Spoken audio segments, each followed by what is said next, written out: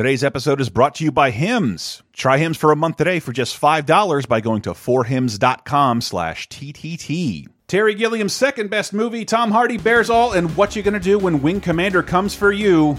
Bad movie, bad movie. This week on 30-20-10. 30-20-10, 30-20-10. 3 decades, every show, sometimes associated videos. 30-20-10, 30-20-10. Surprises are awaiting if we're going to the 80s, then the 90s, and 2000s.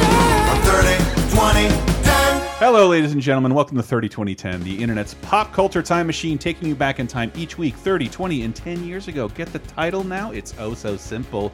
We're talking about going back to 1989, 1999, and 2009 to look at the movies, TV, video games, music, books, comedy albums, news, all the stuff that happened in this 1 week period, this very special week of March 8th to the 14th.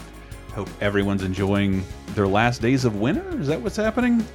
No, that's next week. Yeah. That's next week. And it's Lent. Fucking freezing right now. Ash Wednesday. Yeah. Or Chrissy Pants' birthday. I very rarely shout that out, but I gotta. And this is one of those rare weeks where I think my favorite movies in 2009. That almost never happens. The one I'm most excited to talk about is in 2009. I know, right? I'm such an 80s kid, and one of my favorite movies is in the 80s this week, but I can't wait to talk to you about March 8th to the 14th. 30, 20, and 10 years ago. Hi, I'm one of your hosts, Chris Antista. Hello. Hello, I'm Britain's most dangerous criminal, Diana Goodman. It's me, Sarah. And man, I am super excited for today. This is the first time ever I have been podcasting for over 10 years. And I dug back. I know I don't seem like an organized person, but I was able to dig back to 10 years ago in my podcast clip recordings and get to play something for the 2009 segment. This has never happened before. This is going to be such a letdown. But I want you sitting there for at least an hour as we get to the 80s and the 90s. But starting like we always do in 1989, March 8th through the 14th. Not a lot of news to lean on, fortunately. We have Lean On Me. Lean On Me is still #1 at the box office. And Can I say, this might be one of the weirdest weeks we've done. We have a lot of movies to get through. In pretty much every decade, we're going to have one of the worst movies of the year. And everything else is just throw it at the wall and see what sticks. Right. It is all over the place this week. It seems like if you're playing like movie executive chess, like, this looks like a weak week. We can go up against this counter program. And like there is something for everyone, but none of them are very good. Yeah. Except for two of them, which are two movies I revere. And I can't wait to talk about those. But Lean On Me, thank God, Mr. Clark, almost freed, is #1 at the box office this week. Starting with, is this Gator Bait 2, Cajun Justice? Gator Bait 2, Cajun Justice. Gator Bait 2. I get this confused with Snake Eater. That's another trilogy most people haven't heard of from the 80s. Yeah, so as usual, we've got a movie that it's got a 2 in the title and has nothing to do with the first one. It's just completely unrelated, and they just slap a title on it. But it's all this is going to be another one of those weeks where everything sort of rhymes and it all falls together, because looks like we got us here a rape revenge film. Oh, Jesus. My. Okay. Oh, yeah. 5 violent men took her by force. Tony, you want to make love to me and the rest of my friends. Angelique! They shot her man. They stole her innocence. I bet you can buy God. They made her a savage. Okay, Jesus. Ooh. There's been way too much I Spit on Your Grave talk on Laser Time as of late. But tune into bonus time for that. Patreon.com/LaserTime. But this reeks of I Spit on Your Grave / Oh, yeah. a very deliberate deliverance line. I'm going to make you bark like a dog? Yeah. Okay. Maybe Ned Beatty won't sue you for that. I don't know why he'd sue for the line the other guy said while he raped him. But yeah, that's about the only joke I can make about deliverance anymore. So there. Yep. But, she gets so creative, though, at least based on the trailer. Obviously, you got to run someone over with a speedboat. Oh, yeah. Out on the bayou. Sure. I think my favorite thing in the whole trailer is she gets a whole bag of snakes and ties it around a guy's head. Oh, that's wonderful. Wow. Now that's creativity. Sure. I wouldn't have thought of that. Is it Nick Cage? No, not the snakes. Not the snakes. Not the snakes. Oh, it would only be better if it was a fan boat. that she ran him over Yeah, with. she 'Cause that would needed be, to back up a fan boat into a guy's face. yeah, that would be some true Cajun justice. I was gonna say like, but even the trailer just looks like what everybody thinks Florida is. Yeah. Like anyway, North Florida, at least. North Florida. That- Yeah. Whoops-a-daisy. And would you look at this? The next movie, we have a Martin Scorsese movie out that this is not it. Oh. Nope. That Robert De Niro isn't in because he's too busy starring with Ed Harris and Kathy Baker and Jackknife. He's not my friend. We were in Vietnam together. We were some trio. Bobby, your brother, me. I was never there, Megs. I don't follow that. It never happened. Your girlfriends come over and cook for you?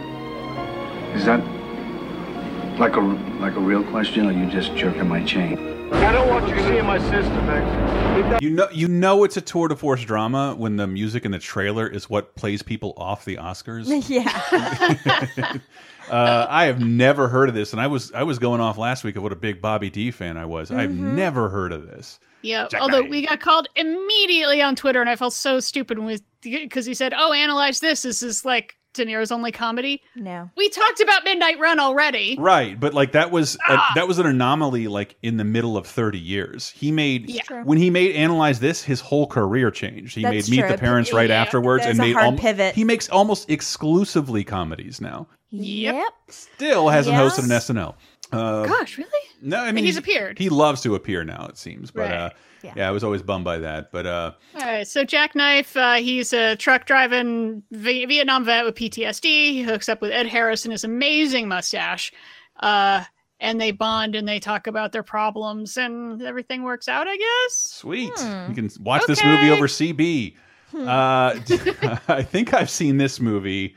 Sybil Shepherd, Robert Downey Jr., Ryan O'Neal, Mary Stuart Masterson, and chances are, I thought that was more of that From the title. director of Dirty Dancing, Alex Finch isn't himself today. Who the hell are you? Getting a strong German Shepherd vibration. To guess. He's someone else. I'm Louis Jeffries. I'm so glad. You two know each other? Is he out of his element, Uh-oh. This is bad. It's worse than I thought. out of his body? It's your first time as a human? I used to be a lawyer. You! My memory came back of my last life. I beg your pardon? You two know each other? Okay, you said that already, but Jesus Christ. We got us a body swap comedy again. It's got to be the 80s with 2 body swap comedies in a row. Yeah. Good Lord. Yeah, well, I mean, this one's slightly different in that he is a reincarnated body. All right, I'll take it.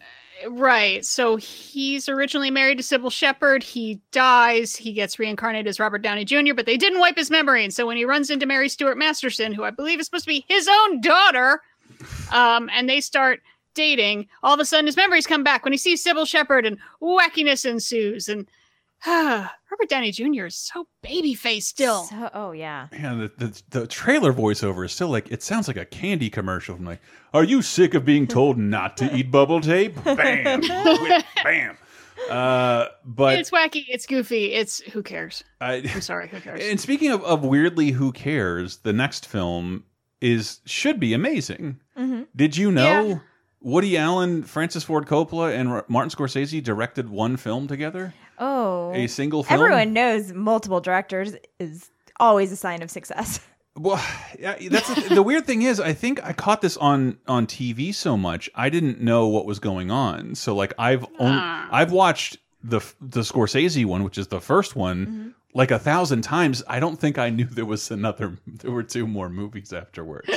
So I've seen the Nick Nolte as the struggling painter. It's too abstract. Trying to hit on Rosanna Arquette.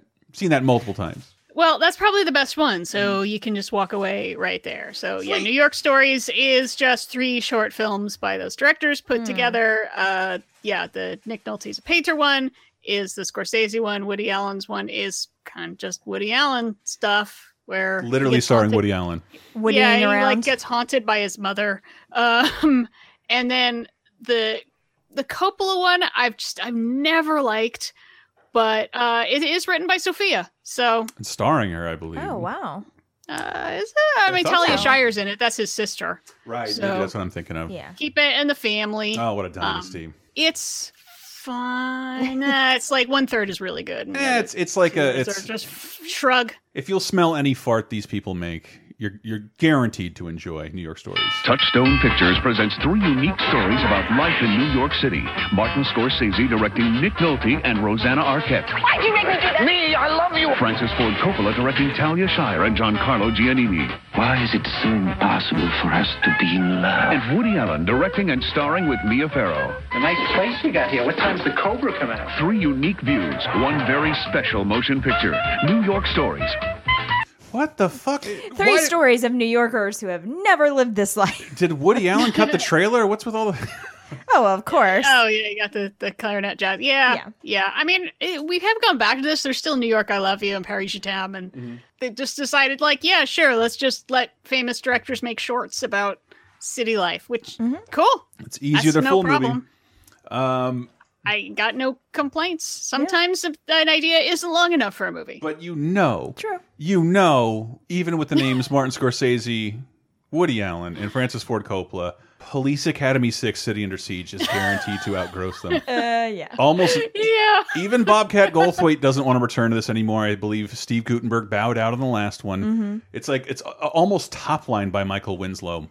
But some of the cast returns for what was sort of the final Police Academy. Police Academy 6 City Under Siege. When it comes to in-flight service and on-the-job safety, I have just the men for the job. They're the biggest wheels around. That was very exciting, wasn't it? Police Academy 6 City Under Siege. Oof. I love being I was like just alive and paying attention as the world slowly stops caring about this. And we were too young to totally care about it. It's just that, like, after the first 2 rape comedies, they became PG movies. HBO could play in the middle of the day, so you could see them pretty much every day you were at, like, near a television with someone with HBO. But this is the last one for the next couple of years until the straight-to-video Mission to Moscow, and I swear to Christ, I found a box set at a thrift store. They all have special features and commentaries, and I am sort of dying to do a limited series podcast on patreon.com/LaserTime about the police, because someone needs to do it. You talk about it a couple times a week. Someone has to do it. It just I leave it out on the kitchen table to mock me. Yeah. It's on top of my taxes. That's how big a priority it feels like. When our friends Kev and Cass were over the other night, they were very intrigued by it. I think Kevin's crazy. I think that's not the first project we want to embark on together. But no, definitely not. I've seen some of the police academies, and I feel like I've seen them in the way that everyone should view police academy movies. When you're 8 and the babysitter down the street brings over her, like, huge box of videotapes that she taped off of HBO, and you watch Ice Cream together and just watch them one right after another. That's how I saw them. For some reason, one of my last big drug binges a few years ago, we decided, since we're up all night anyway, HBO is somehow, as all these streaming, let's just put them all on in a row, as we screamed about politics over it. Ooh, that sounds super fun. I'm glad you weren't there.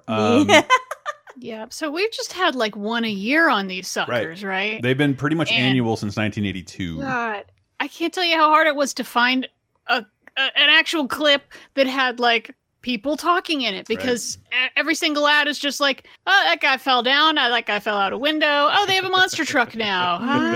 It's just all visual. Fuck you. But speaking of all visual and movies I could not find good trailers for, can we just get to the one that's worth talking about? Thank you. That would be John Neville, Eric Idle, Uma Thurman, and is it Sarah Polley? Little young, in The Adventures of Baron Munchausen. Once upon a time, in a distant land, there lived a most extraordinary man. Where are we going? To the moon. With his faithful companions, he traveled afar, meeting creatures, some beautiful, others bizarre. And they found themselves in the strangest of places, where kingdoms had queens with detachable faces. Oh, yes! They bravely fought battles and monsters without fear, scoundrels and scalawags. We're all extremely large and strong. So get yourself ready for a tale that's outrageous. I'm Baron Munchausen. That sounds nasty. Is it contagious? It makes me so happy. I don't know, Diane, I feel like you're about to shit on this movie. Kinda. But why? Yeah, first let me say, I had to go with that was like a trailer from Showtime or something because every advertisement for this movie is just visual because that's the best part of this movie is it looks staggering. Yeah, it's ridiculous. It is so big, so fairy tale, so ridiculous. Even as an animated movie, like it wouldn't look as crazy. Like if you could just animate whatever you wanted, this is crazier than that. I didn't love this movie. I rewatched it. I didn't love it, but my God, this is the most Terry has ever Gilliamed. Right, because I oh my God, I love this movie. I consider it the number 3 in the trilogy of great Terry Gilliam movies from this period. Time Bandits, Baron Munchausen, then it goes Time Bandits, and then Brazil. And they're the most Terry Gilliam movies. He sort of kind of changed what he did for a little while, then sort of went back to it, and then got real weird, then got awful and mainstream, and then got even more weird. And it's kind of like an awful person now, I believe, if you're conducting an interview with him. But whatever, he's old. He'll die soon. But more importantly, these are like the most visually interesting movies ever. And I don't like. There's a great documentary on the DVD on the 20th anniversary DVD about this film because I think it was sort of a response to Brazil in that Brazil was taken away from him. There was an edit made that he didn't want. He had to literally steal the film from the studio to screen it to critics. As a response, the LA Times named it their movie of the year. So there's like all this weight behind Terry being this champion, this little guy against the big suits. And I think it's Fox or Sony throws him a shitload of money and sort of says, do what you want. And then that goes to Sony. And then, it goes to Columbia. And then Sony buys Columbia. I'm like, what the fuck is this? And why is it $10 million over budget already? And watch the movie and you'll see. Yeah, it looks like it. Yes. It definitely looks like it. It's I don't know. It's still not as visually striking as Brazil because that involves a lot of terrorism. You know, there are Turks fighting everywhere in this film, which is based on a book I've never heard of. Which is based on a real person. Yes, apparently. Yeah, allegedly. So, I mean, it's very much what if Terry Gilliam made a fairy tale? Because it's a fairy tale. I mean, that's really what it is. And sometimes it's amazing, and sometimes it's like, what are you doing? Like, the framing device is about a city being bombed and a child about to die. While holding a play. I'm going to tell you this story while we're all getting murdered. And about the amazing adventures of this guy who's a tall tale teller. He re-meets all his friends who then become the people he already met. And it's a little bit Wizard of Oz-ish, where at the end you're like, wait a minute, these people were here all along. The end definitely works better as a play, but again, if you've seen Time Bandits, where Terry literally tells you, fuck off, this is all fake, it's just a movie, and just... That movie ending is one of the biggest fuck yous ever. That's still tremendously entertaining to me. But I don't know. It makes sense. And weirdly, according to Gilliam, they didn't screen this. It went to like 100 screens. So he said. I'm sure he's exaggerating. But what I remember it because it was marketed to kids.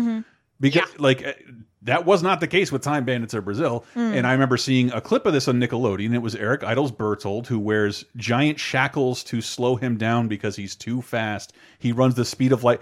Just imagine in your head Eric Idle running so fast he catches up to a bullet and grabs it with his hand. It burns a little bit because it's moving so fast. That's in this movie, and it's beautiful. Yeah. Him catching it, riding on a cannonball and making Robin Williams with no body. Oh, yeah. Like really leaning up against, like, he really wants to fuck his wife. Yeah. But this is still kind of a kid's movie. Yeah. I feel like that's part of the problem is, it's a sort of fairy tale. It's totally supposed to be a kid's movie. It works on kid movie logic.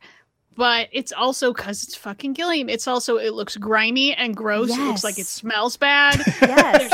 There's scary parts that are like, too scary or sexy parts that are too sexy, and I've always wondered, like, I'm not quite sure who this is for. Is it for the kid in all of us? Is that where we're going? That is a young teenage Uma Thurman in her first ever film role, appearing nude for the first time. I think because of delays. Oh no! What about Dangerous? Dangerous Liaisons. This was filmed. This was filmed first. Yeah, this was filmed first. Okay. So it's so complicated. So I put off watching this for a while just because We were talking about this weekend. Going to say The Adventures of Baron Munchausen again, because I'm sure people are going to yell at us. Yeah, and I've only been referring to it as Munchausen just because, like, I don't want to say the whole thing. But I put this off for a while just because. So Terry Gilliam movies are the type of movies that I recognize that they are great. I just don't like them because they don't make me feel.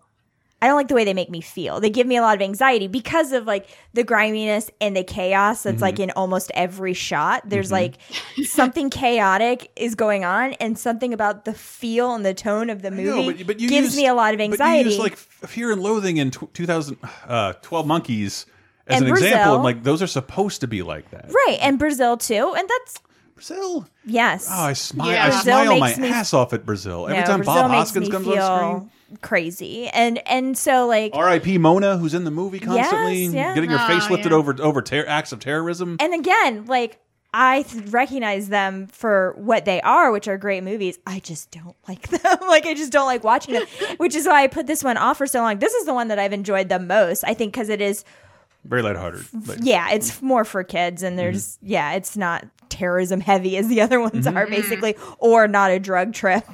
So, even though it sort of is. Because I mean, like the ones that I mentioned before that I watch that I just don't enjoy make me feel like I'm on drugs. But I'm glad I watched it and I enjoyed it. I feel like there were parts of it where I'm like, did I see some of this in school? Maybe just like clips or something, just because like there are some very silly imagery that I somehow remember. I swear it was all over Nickelodeon, and like I remember bringing it up to my dad, who like loves Python and Gilliam, and he'd never heard of it because like it didn't, the marketing didn't reach him, but it reached me. Well, this was considered a massive failure because it's so expensive. Yeah. Oh, don't forget at one point it's on screen. At one point, they go inside of a giant sea monster and hang out inside there for a while. After going to the moon. It's a lot. It's a lot to take in. It does have one of my favorite things of being Pixar-esque, where it's like, a series of things. I do like that. Video game levels. Let's call it that. Yeah, that's a good way to put it, for sure. And, I actually know more about Munchausen syndrome than I do about this movie, which is also named for Baron Munchausen, actually. This guy? Yeah, because he was such a fabulist, and Munchausen syndrome is people who make up illnesses in order to get attention, and then the more tragic Munchausen by proxy, where we make other people sick for attention. But yeah. An extravagant liar. Who doesn't love one? I'd vote for one. But I don't know. This movie's too visually interesting to not recommend. There's always something that like I can't believe someone bothered to do that with practical effects. It does take a visionary person to do that, and that's why Terry Gilliam is so fucking special. Yeah, and he hasn't really been able to. He hasn't really worked in this medium for a while. Whatever you want to call it. Yeah, call it full Gilliam. Is this Sarah Polly's first film? I think so. Can you imagine this being your first film? I mean, as a young actress, like walk onto this set. You probably done like some Kellogg's commercials, and then you walk onto this set. Like, oh no, today we're going to be in the Sultan's Palace, and it's like 40 feet tall, and then there's a matte painting. I'm going to be swinging off of a ship that's afloat with women's undergarments. Most people have noted that they didn't like working on this set or Terry Gilliam sets in particular. Remember, he's a member of Monty Python. No Python stars in any of his movies again. Like there's always one in each of them, and they never come back. Exception to maybe Michael Palin, because he rules. Very sweet man. Yeah. And he's in the best one. But I do really love Baron Munchausen's third to Time Bandits in Brazil, but just a really special filmmaker, had a really special time. Yeah, as much as I don't care for it, I think I will recommend, like, you should see it once, just because it's so different. I agree. Yeah, and it's just so extravagantly different too. All right. With that, we have to move on to television. March 8th to the 14th. Gonna skip over to the episode of The Equalizer, Silent Fury, and Night Court's Strange Bedfellows, because there's something much weirder afoot here. Is this what I think it is? The Webster finale? Yes. What is what is this? Why? What's happening? Because I meant to look more into it. Like, were these studios in cahoots, or do they owe someone money? Yeah. Why is this the way you wrap up Webster? And the only thing I can guess is because Webster started out as an ABC show, trying to take some of different strokes thunder with a little black kid with some kind of undescribable progeria. Sorry, I don't know what either. The opposite. Oh, no, he's just a little kid. He's little. And he's little. I mean, really, the backstory of the show is even worse. That it was supposed to be about this professional couple, and they kept trying to get that to Alex Karras and his wife, whose name I'm forgetting, and it was supposed to be just about them. And then they were like told, "Oh, we'll add a kid.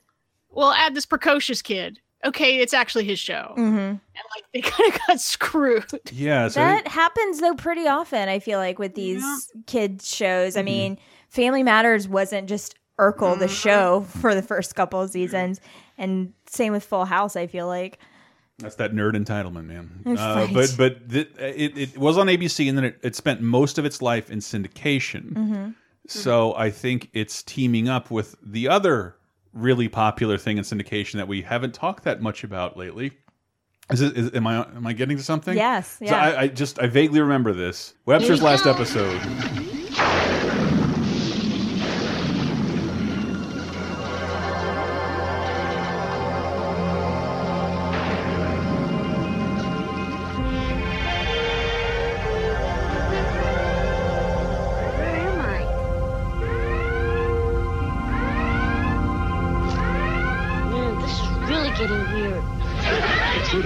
Identify yourself.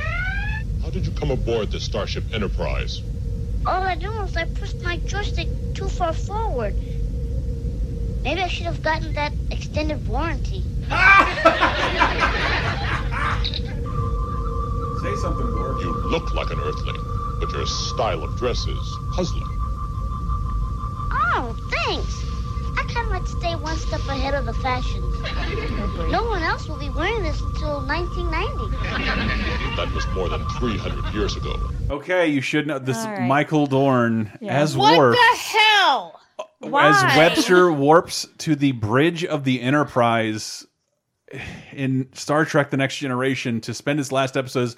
What is Michael Dorn teaching? Like he's hosting the flashbacks. Let us look back onto that time Webster almost didn't pass English. And what it's the hell? It's ridiculous. I mean, I think back to all the like series finales that I've been disappointed by, and I kind of think, I mean, if you're gonna go out, just fucking go out, I guess. Like, what else is gonna happen? I don't think we would have talked about it had they not done this thing. But what a fucking crazy thing to do. Yeah. And I think Michael Dorn should have a T-shirt that says like, "I put on my forehead for this," and yes, he did. But Webster ends on the set of Star Trek: The Next Generation. That is so fucking bizarre. But the Lord giveth, the Lord taketh away. 2 days later, after Webster is taken from us too soon, after 6 seasons, we and have an 100 American episodes. treasure.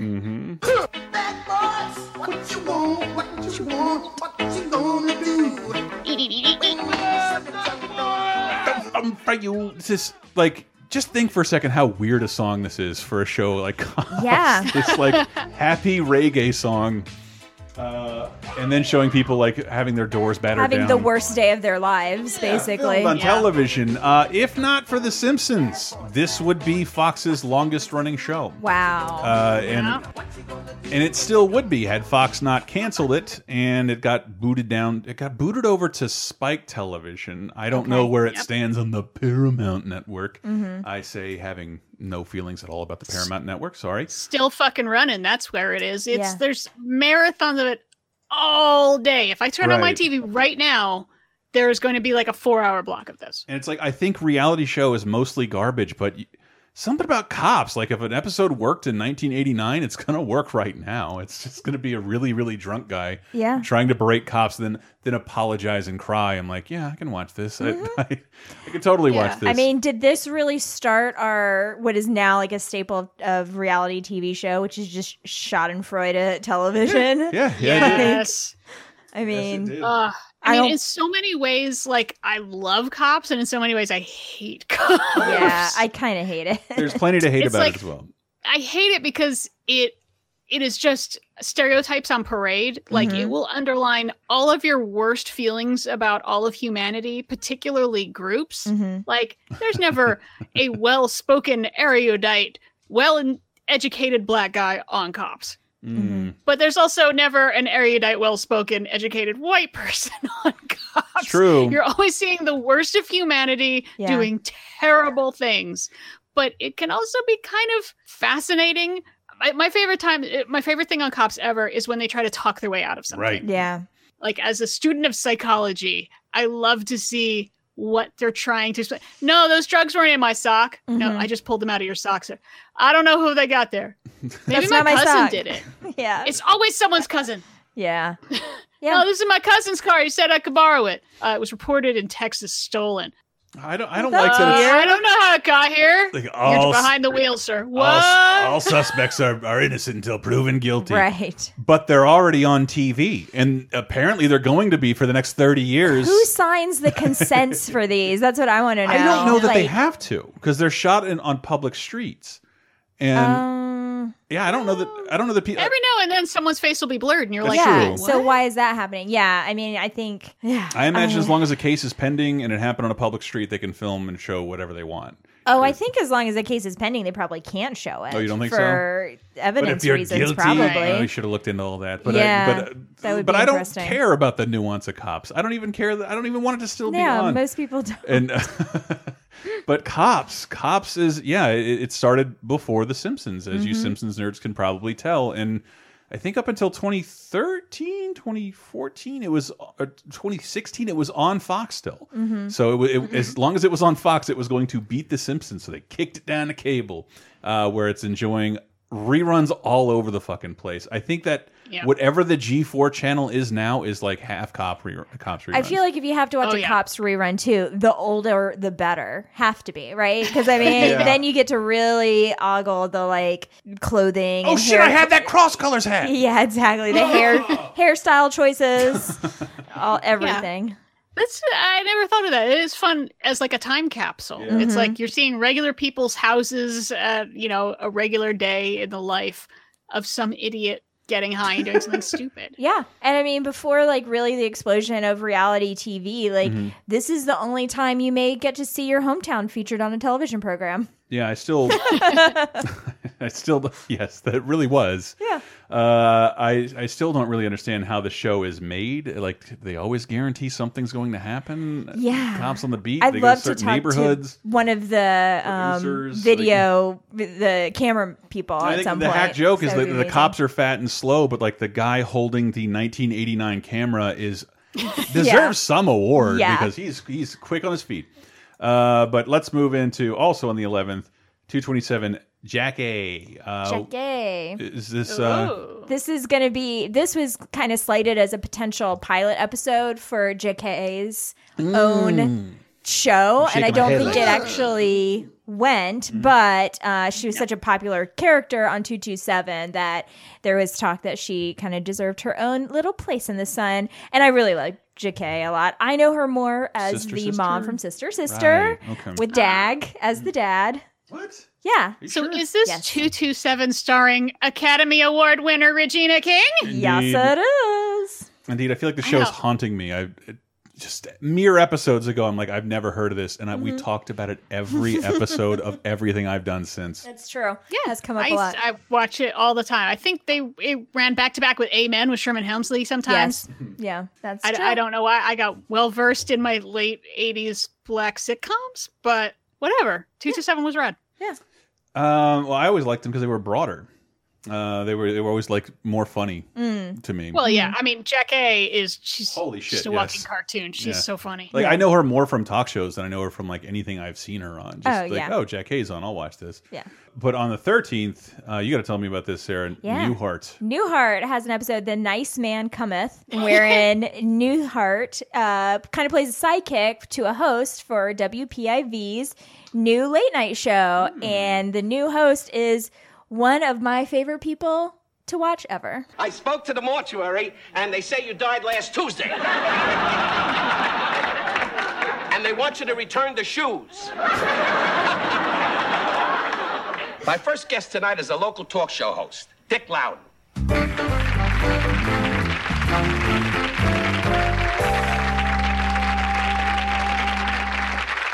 Would you walk a little faster? The show's only 90 minutes. Nice to meet you, Don. What happened? They run out of paper in the men's room? Fucking great. I mean, I love Don Rickles. It's Don Rickles. Don Rickles. You can't tell from the voice. I just love him so much. He's so mean. Did you know they were best friends? Yeah. Okay. And so that makes it even better. I didn't. It's so funny because they are the exact opposite. Right?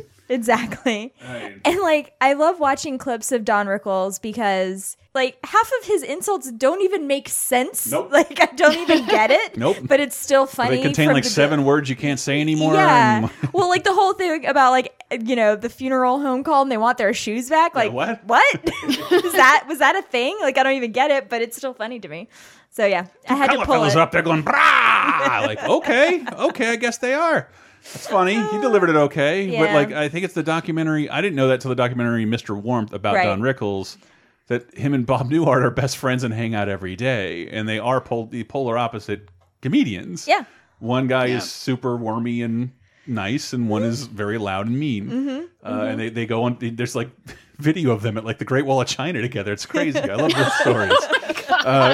It's a great documentary, Mr. Warmth. Yeah, I recommend it too. It's great. But let's move into games really fast. By really fast, I mean slash of a sword fast, because I am playing fast and loose with a lot of these release dates because there's not a lot of concrete dates for '89 in general, especially arcade games. But you got to give it up to Strider, baby. Strider, Capcom, who will be mentioned again in this podcast. They're wonderful little 2048 ninja fella who ran with those knees up and sliced that sword so fast it was just like this little circle that happened around him. But just an impossibly hard arcade game that I think you could argue now was made better with the NES version, even though it didn't look as cool, but a really fun and cool looking game taking place in the future where you slash robots and ninjas. Cool. Like arcade games were just were really flexing on yeah, that's what your home console can do. Look at Strider, and Strider was like a visual benchmark for some people, like a very good looking game.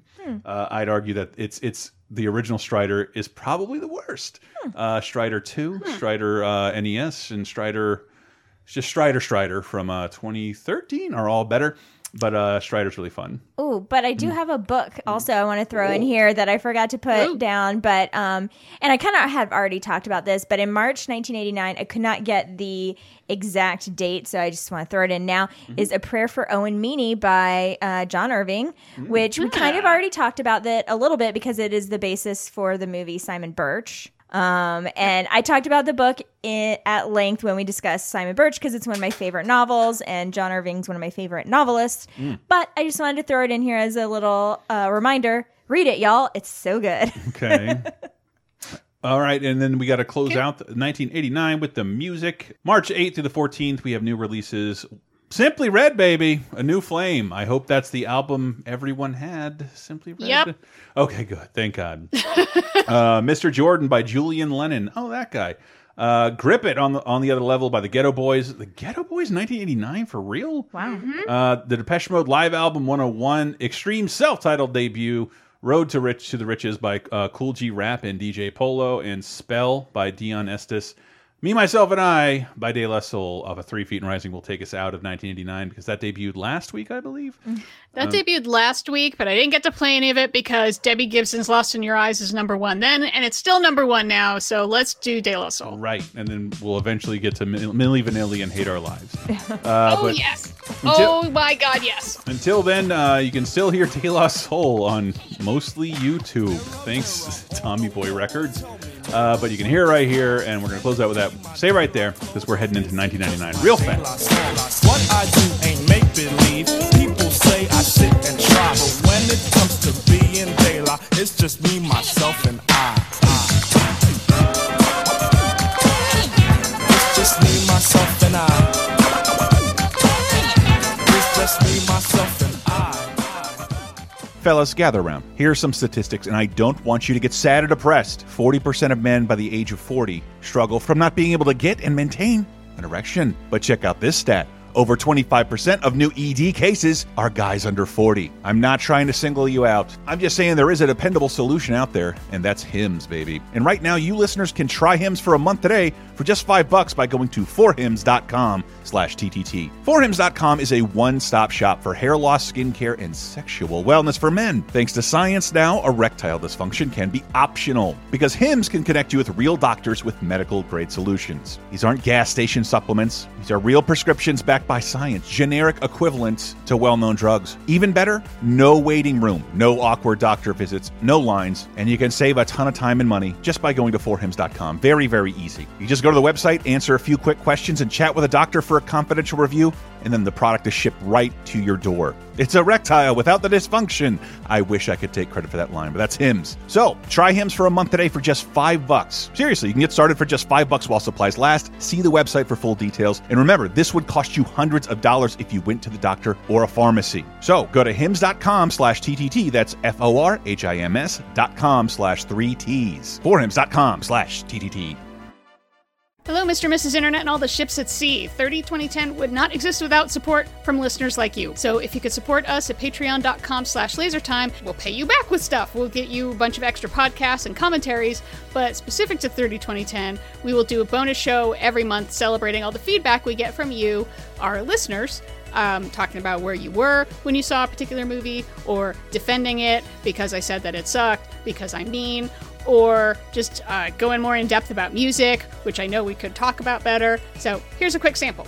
Another production company got involved, and this is the second of our problematic association. In 2005, Kevin Spacey's production company, you'll never believe what that production company's named, you guys. Young Drunk Boy? Pictures. Oh, wait, yeah. So Trigger Street Productions got involved. Okay. Oh, boy. And so then... Wait a minute. You're telling me that Kevin Spacey was, like, excited about getting involved with a film called Fanboys? Oh, my God. On the set of Superman Returns, speaking of another fan of Fanboys... Bryan Singer. By Bryan Singer. Kevin Spacey and George Lucas had a meeting where they flew George Lucas to the set in Australia with Kevin Spacey dressed up as Lex Luthor. No. And Kevin Spacey convinced Lucas to let them film partly on Skywalker Ranch and to give his blessing on the film. So they got their production companies lined up. They got Lucas's blessing. They needed a distribution company. And like any small indie flick that had a lot of buzz at the time, guess who got involved? Oh, no. The Weinsteins. Great, we're 3 for 3. I'm out. Yes. This is a trifecta. The real life Jabba the Hutt. Tell us what you think every single month with your bonus episode of 30-2010 at patreon.com/lasertime and help support this show and the whole Lasertime network.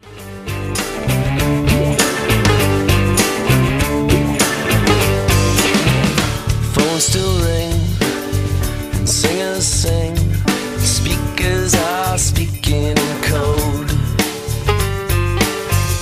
What now? Well, anyhow, our prayers will never be answered again. You know it's our beginning. Coming in with Can't Stand It by Wilco off of Summer Teeth, which is out this week. It's out this week, right? This week being March 8th to the 14th. Welcome to 1999. It's hard to tell because of the Wilco, because they can kind of go into any decade. We got some new releases. I like to mix it up. Yeah, we got some new releases this week that wouldn't help you either. Back to the Top by Van Morrison. All Your Dads Are Happy. Oh my God, how do you say this? Bossolini by Sea Murder. Now an Actual Murder. I believe. Oh no! Yeah, I thought the story was there was a fight and this fucking asshole like stuck a gun underneath a pile of people and just like pulled the trigger and like killed the dude. Holy shit! The Gang's All Here by the Dropkick Murphys and Have a Nice Day by Roxette. Oh boy, the Dropkick Murphys, Jesus! I was at this is my peak Warped Tour years, and I just remember saying like, I get it, Dropkick Murphys. They're in the same label as these punk rock guys. I don't want to hear the Gang's All Here anymore. Yeah. And then Martin Scorsese made them love them all over again. Angel of Mine by Monica is still #1 because of course it is. It will never stop. Oh crap! I thought I had some dope news for 1999. That's for 2009. So you're gonna have to wait, folks. Hold on. As we jump directly into the movies of 1999, March 8th to the 14th. Analyze and this. They suck. Yeah, they're among the worst. Yeah. We have two of the worst movies in '99 Oh, right so? here, same week. Absolutely. Now that I've changed everybody's mind on Analyze This. Yeah. No, no, I don't still think it no. worked. But maybe I can do the same thing with Baby Geniuses. I mean, we know the sequel is better. Obviously. But this one has Dom DeLuise, and he wouldn't be alive forever. It does suck. You know what's not a mark of quality? Christopher Lloyd. If it's not a Zemeckis movie, ooh boy. Yeah. Kathleen Turner, Kim Cattrall, and Peter Ooh. McNichol in Baby Geniuses. These babies speak their own language. We just don't understand them. He's delusional. Don't have a cow, Basil. TriStar Pictures presents Zout, the story of what can happen when babies know too much, You're the one, baby. speak too well, I gotta get a disguise. Smoking. and get a little too big for their diapers. I don't know what you're feeding that kid, but we're gonna get some. Baby Geniuses. Rated PG.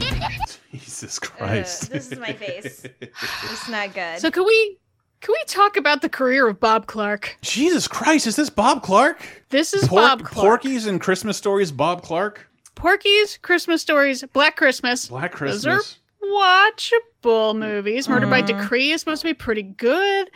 And this, which he co-wrote. Wow. Ooh. Probably Why? Probably because he wanted that John Hughes money. Ugh. Probably make I mean, is this like there's just only room for one talking baby movie, and that's Look Who's Talking. Yeah, but they didn't move their I'm mouths. thinking, like, could I just watch Snow Buddies or whatever? I mean, it's just like the same. It's for the dumbest babies ever. Why are there talented people in this? Why did a talented person think this is a good idea? The babies are making poopy jokes. But that's why, like, and I've never seen this, obviously. I tried. I've never seen this, but I think it's trying to bite off of Babe. And like, those things that can't talk. What if we move their mouth with CG? And like, but Wait, it's were a the babies human. moving their mouth with CG in this? Yeah. Yes. Oh. Yeah. And so like, but that's the thing. Like, I was cringing if you're too doing hard. your job, it looks like a human's mouth moving. So like, the nuance is like totally lost unless you're completely knowledgeable of every cycle of a toddler. At least they didn't do that with Look Who's Talking. Right. Like, it's in their head and it's funnier. Yeah. It's funnier. They get to be like Popeye. Say things without moving their mouths. I love that shit. That movie looks like it's real bad, but it got a sequel. Abomination. Super Geniuses. It does not get much better throughout the week. Now this has a 6 on Metacritic, and Ebert called it the worst film of the year. Fair. It did very well at the Razzies, though. I swept the Razzies. I wonder what The Corruptor did with Chow Yun-fat and Mark Wahlberg. It tried to make Chow Yun-fat a thing in English. The police commission is promising safe streets in Chinatown. Detective Daniel Wallace. Detective Nicholas Chen. Why does the white cop request the Asian gang unit? Chance to work with you. You don't change Chinatown, it changes you. Two men who can't be bought. Two cops who won't be stopped. Chow Yun-fat, Mark Wahlberg. The Corruptor. Mackie Mac. Mackie Mac. Chow gets top billing, bitches. Yeah. Oh, that's good. Well, he's technically the bigger international star. Oh, yeah. Technically, he's the bigger star, by far. It bums me out that Chow Yun-fat never has done well in English. Because he's such a huge star and he's so fucking good. Yeah. But it's just acting in your second language is really hard, and English is really fucking hard language, man. He's in one of the most expensive live action movies ever made. Pirates of the Caribbean 3. Oh, yeah. So assuming he's got that and money. He doesn't get to do anything cool. Nope. I was so happy when I was like, Chinese pirates coming, fuck yeah, because the Chinese pirates is like deserves to be like its whole movie series. There are some fascinating stories out of there, and he doesn't get to do anything. Can I say something that might sound super ignorant? I just want to put it out there. You never asked permission before. I want to put this out there. Been in New York a ton. Spent a lot of time in San Francisco and LA. I always bought these movies premises of like Chinatown is overridden, Japantown is overridden. Like, I've been to all these places now. Yeah. I've never felt safer. Yes. If the mafia is here, they're doing a great job. Yeah. They're doing a great job. The entire premise of like Rush Hour, like what are you talking about? And, like, yeah, that's true. This is where white people go to feel honestly, safe. The most unsafe feeling about Chinatown is that any point a cop car is going to crash through a fruit stand and knock melons onto me, an innocent bystander. There's fruit and animals everywhere, yet it's somehow cleaner than the street I lived on with none of Oh, I don't know about that. Depends on the time of day. If you walk through Chinatown at night, the rats are that's true. everywhere. And I mean, yeah, I've been down parts of Chinatown where it was clearly like you are not wanted here. Or it's like, okay, there's the part where tourist shit, whatever, blah blah blah blah. I just want to get my Senate at the stand-up club. That's where it was. And like you go down an alley and like there's a back room and they're playing Pai Gow and they see you and they just shoot you the look of death. Yes, there's a lot. Slam the door and it's like, oh shit, something was going on. There's a lot of hands-free smoking when leering. Yeah, that's aggressive smoking, mahjong. I'm assuming to the death because they're so fucking serious about it. Which is one of those things. Like as a Jewish woman, I feel like mahjong is like part of my culture too. Sure. And I should get really good at mahjong, and then I should start like hustling in Chinatown, and then I'll be murdered. But it'd be a really fun way to die. Yeah, I think so. Yeah. Your obit would be the bomb. Yes. I died because of mahjong. She became too good at mahjong. But, I mean, getting back to The Corruptor, this movie's not great. It's okay. It's watchable. It's not especially worth recommending. It's interesting. It's directed by James Foley, who's not really an action director. He did Glengarry Glen Ross, and he's done the 50 Shades sequels. What? Weird. Really weird career again. What? What's he do? Hanging out with Bob Clark, pulling movies out of a hat? You can do whatever you want. Weird. It's also weird. I'm pretty sure I saw The Deep End of the Ocean. This is like a big Lifetime movie. I know. I read the book. It's about, I knew this was based on a book. Just from the cinematography told me this is based on a book. Yeah. And the horrible title, the horrible movie title. Probably a great book title. Deep Into the Ocean. Michelle Pfeiffer, Treat Williams, and Whoopi Goldberg. Is this possible? He came to the door to mow lawns. After 9 years, The fingerprints match. her son is home. He doesn't know who we are. He doesn't remember us. But a house isn't a home I don't see why I have to live here. unless the people inside I've been doing fine without you. I don't think you have been, Vincent. are a family. All I want is for us to be happy. You'll let me do what I have to do. Michelle Pfeiffer, The Deep End of the Ocean, rated PG-13. Yick. This sounds like a really not fun Flight of the Navigator. I don't know what that means. It's a good joke. A kid disappears for 8 years, comes back to us. Gotcha. But he hasn't aged. It's a really good movie. Yeah. We talked about it 2 years ago. Yeah. He aged in this movie. Yeah, I know. Yeah. I know. Yeah. I don't remember much about it except for I think it's a better book than movie, just because these kinds of weepies are generally better books than they are movies. And I've read my fair share of them. And just because it's more believable and it's easier to get at someone when you're reading the word about their internal feelings and stuff about stuff. I was just thinking that, like, in a book, you get to hear what everyone's thinking. Right. And they don't have to say it in sloppy dialogue. So you're in their heads, literally, and you can understand. Exactly. And, like, what I remember from the book, because basically their kid gets kidnapped and then shows up. And I honestly don't even remember the details of, like, how all that happened and how it went down. Probably some Kevin McAllister shit. Yeah, maybe he just wandered off. I'm not exactly sure, but the scenes when they're going through, like, losing the kid and like waiting for him to come back and going through the police and everything, that is harrowing. Like, that stuff is really stomach churning. I remember from the book. I honestly don't remember too much from the movie, so obviously it was pretty unremarkable. Can I talk about Michelle Pfeiffer for a moment? Sure. I thought she was like a household name when I was growing up. And I think this sort of marked, I want to say intentionally, her picking more movies like this. Like, she didn't seem to want to be in blockbusters or action shit, but she was throughout my entire upbringing. And like, now this is like the only thing I see her in, with the occasional Ant-Man and Wasp kind of stuff going on. But like, yeah, that's true. And she was in that movie, like The Family. With Robert De Niro, I think. It's a mafia movie. Don't get too specific with the title. Oh, okay. Now it makes sense. No, I think sort of mid to late 90s, she's sort of semi-retired to, raise her kids and live with David E. Kelly, of all people. Oh, that's right. He had like 6 shows on the air right now. Of course. Why would you work? Yeah. So she just sort of like semi-retired somewhere in the mid-90s, and she just pop up every now and then, and she's an amazing actor, and I want her to do more stuff. Yes. And, she's one of those people that's like, please give this person more roles, because she's actually a fucking great actor besides being one of the most beautiful women ever. Yes. My God. And my God, she's amazing. Absolute best on-screen Catwoman ever.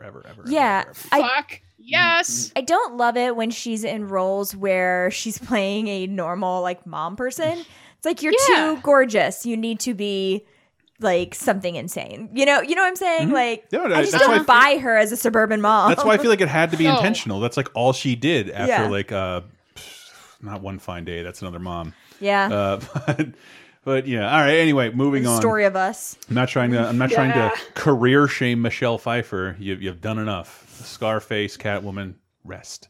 But we do have a long-awaited sequel. I love this category of sequels that nobody asked for, and even fans are miffed. Right. Amy Irving, Jason London, Emily Bergel, as in like Stoll? I don't know how to pronounce her name. The Rage : The Butt is pronounced, Carrie 2. Sometimes I really wish I could just be one of the shiny, happy people. What if you had the power to move objects with your mind? And what if everyone around you, Rachel, gave you a reason? Come on, this girl's just a skank. To use it.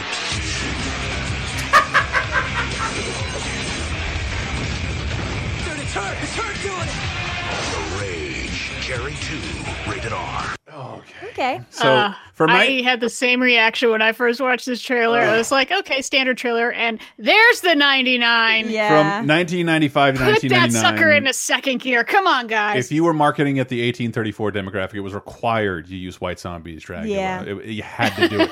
You had to dig through those ditches and burn through the bitches. I don't know the lyrics, despite how many times I've heard it. Because I didn't see this because, like, I'm not ashamed to admit it because, like, I've caught up on my films, but like this and to a lesser extent, Halloween, like Halloween H2O, Halloween Water. I didn't know what the fuck that was.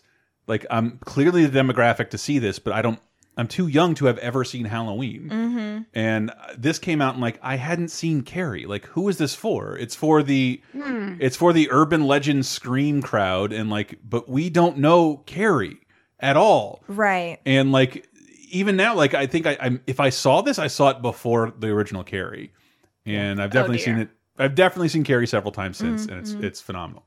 But I don't know why you make a sequel to this in 1999. Ugh, how frustrating. It's sort of a sequel. It's sort of a remake. Right. I guess they update some of. I mean, yeah. The one thing maybe Carrie doesn't speak to kids these days is that it's very 70s looking. Obviously, you know, just hair and clothes and whatever. But so I guess we'll make it 99, and we'll make it more about like sexually aggressive boys, and that's who she's getting revenge on. Why? I'll tell you what didn't go to style. Torturous and you bring in poor girls. Amy Irving just to make it have something to do with something. It feels like just like a bad remake. I mean, that you just dragged her into. Teen angst was very in at that point, so I feel like maybe they were trying to tap into that vein a little bit. I don't know. I don't think it's like a bad version of She's All That. Like the nerd girl gets revenge. I don't know. How long ago did we talk about how long ago did we talk about The Craft? Oh, like, I feel like that was we can talk about The Craft every week. That was the 90s story that were like powerful chicks who aren't afraid of shit, whereas Carrie's like this constant victim. Like, I don't know if this is what people wanted to see in 1999. But I definitely know that's the case for the next film, which I hope wasn't number one. And it wasn't. It made no money and everyone hates it. I have actually watched this movie. So have I. But it's like I don't have enough knowledge. I started reading an article about the differences between the game and the movie, and my eyes started to peel back and recede into my skull, and I couldn't read any further. About Wing Commander, starring Saffron Burrows, Matthew Lillard, and Freddie Prinze Jr. As of 6 a.m. this morning, we are formally at war with the Kilrathi. In the final battle for Earth, a team of untested pilots Lieutenant J.G. Christopher Blair. Todd, Maniac Marshall. Lieutenant Commander Devereaux. is our last hope Did you just do that to impress me? for survival. Prepare for the jump. Wish me luck. Gear up. Battle stations, battle stations. Log on. Yeah! And strike back. That's not bad. From 20th Century Fox. Get out, get out! I really don't like this guy at all, man. Freddie Prinze Jr., Saffron Burrows, Matthew Lillard, Checky Cario.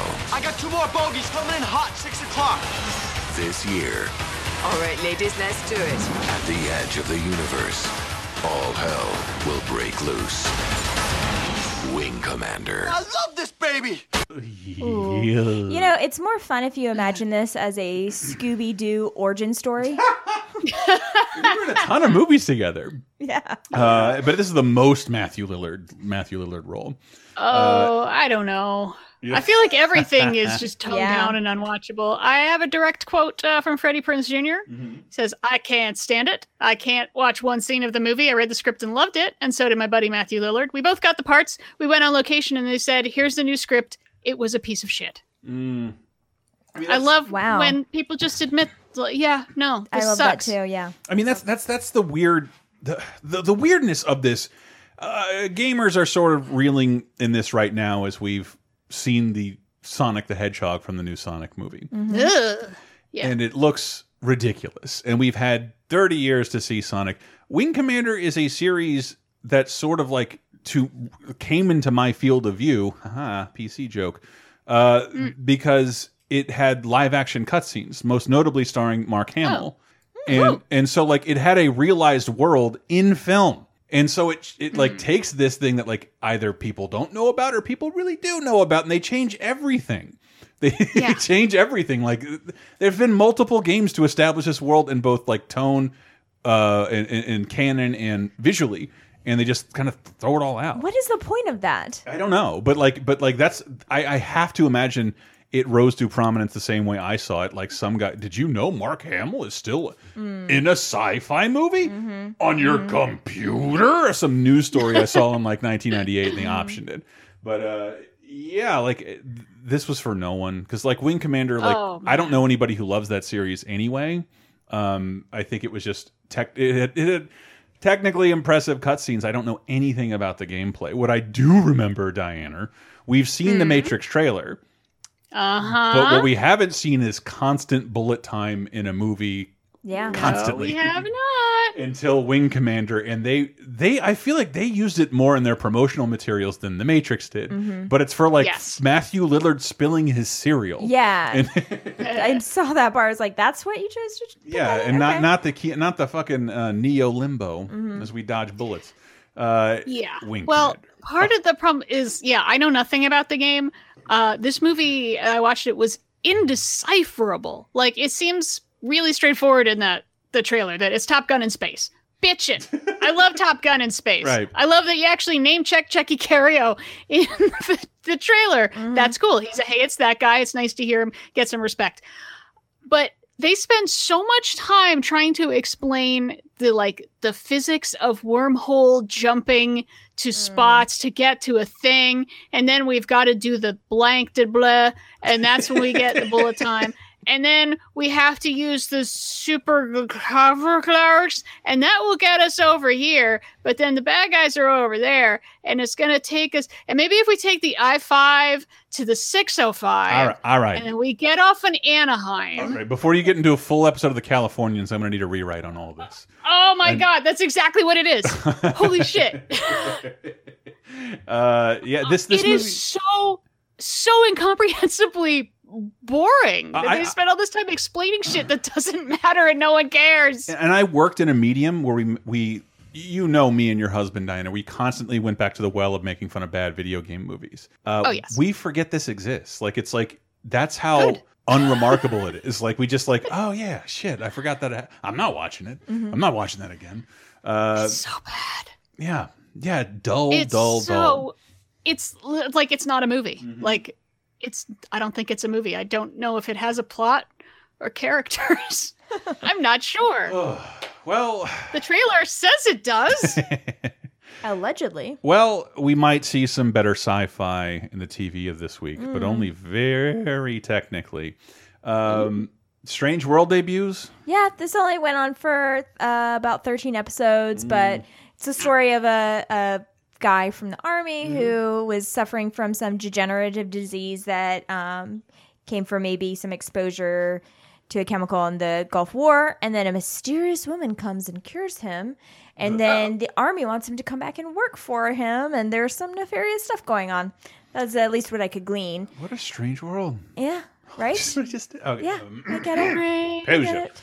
Composure. I don't know. Someone else tell us if it was any good. Television, March 8th to the 14th. Also on the 8th. I'm guessing a rerun of John Stossel. No. Teens. What makes them tick? I'm putting this out here because I could not find a clip from it. No, I looked it up before. Yeah. Because it's aired, unless it's the sequel. Ticks. What makes them teens? I'm guessing age. John Stossel will cover anything. Someone find us a clip from this, though. I'm dying to know what John Stossel thinks of teens tell me in 1999. Please show me how John Stossel figured out teens in 1999. Please. Just a walking mustache. I know. Yeah. What makes a teen tick? An ill-humored libertarian mustache. Or if you're feeling more hatred for John Stossel, just Google John Stossel wrestling, and he asks an angry wrestler, "Why are you so fake?" And then he gets beat up, and John Stossel sues forever. But it's hilarious because he gets really beat up. I'd be down to watch that. Oh, it's so much fun.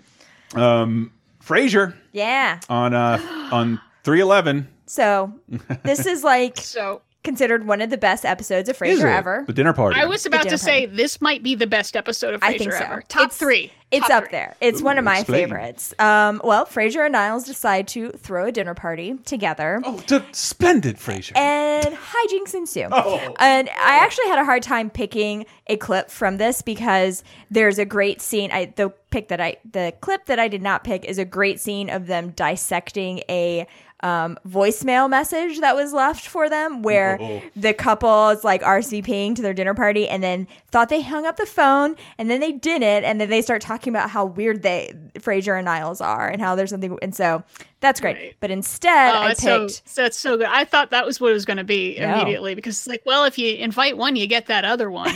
And then they were like, start arguing about who's the other one. And they were like, does it matter? Yeah, it's so good. But instead I picked the other better scene, which is the blackball scene, where they're trying to figure out who they're going to take or who they're going to invite to this dinner party. And so they keep vetoing each other's suggestions. So they give each person gets like a certain amount of blackballs where they'll be like, the Johnsons, no, or whatever. So anyways, it's just so quick. It's just so great. So very great. Everyone, blackball. Why? No. We never question the black ball. We just bow to its will. Fine. Nina and Arch Duncan. The drunken Duncans? Have you lost your... Wait a minute. You loathe the Duncans. You just want me to waste a black ball. That's insane. I adore the Duncans. Really? Well then, perhaps I've misjudged them. Very well, Niles. The Duncans it is. Nina and Arch. Oh, stop it. They're hideous. Well,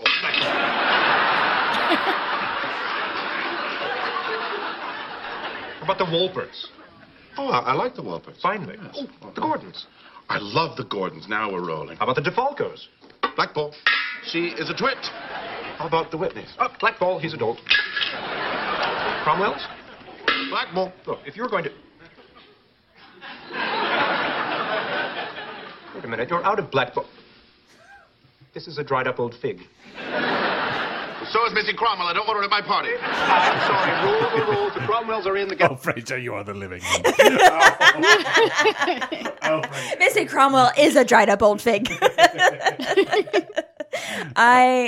This is like some of what Frasier does best. Just the very, when they're not doing great physical humor and slapsticky stuff, they're doing very rapid fire silliness, which is, I appreciate. Also, when I was watching this in 99, when I was in 8th grade, this is what I imagined my life would be like, having fancy dinner parties where we like pick out a beautiful menu and have I very someday fancy... know enough people to blackball from my dinner party. Now I have a hard time gathering people together to order a pizza. Everyone canceled at the last minute. Yeah. No, this one's so good because it's one of those things that, I mean, technically it's a bottle episode. It's just two characters and they're in a room and they have a topic.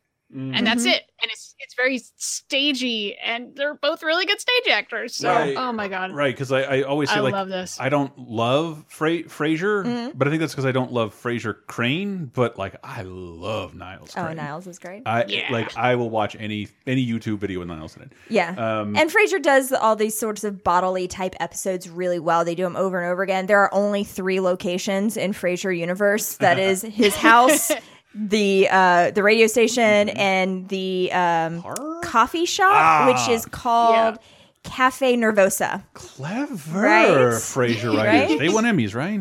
Huh. Oh yeah. Bunches and bunches. Speaking of sitcom character redemption stuff, just real quick for me, my dad and I fell in love with a little guy on a show called Dr. Katz, called Ray Romano.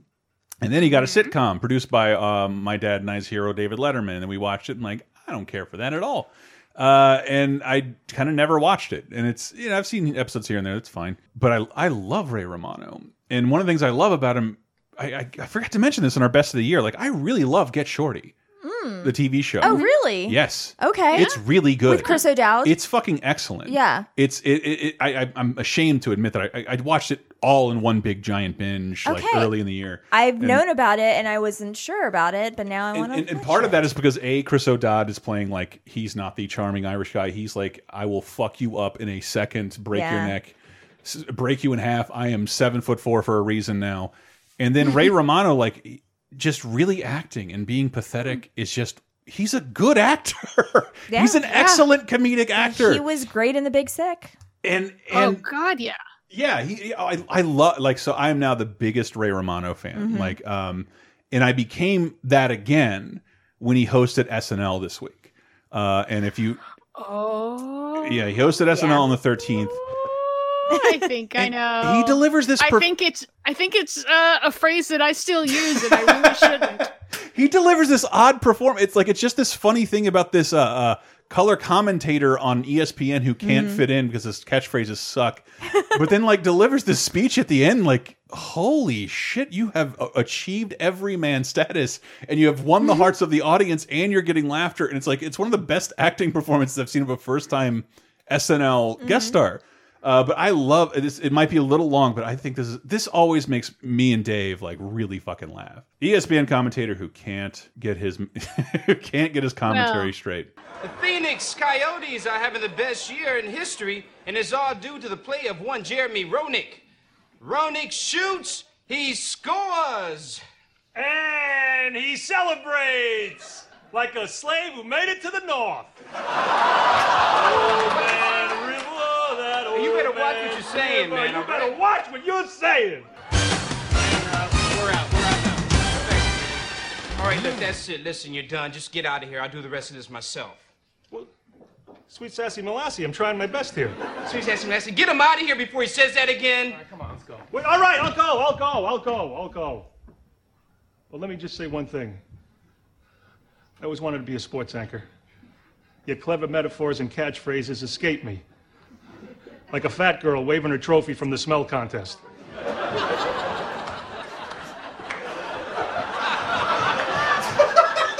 I want you to listen here. I'm not giving up, all right?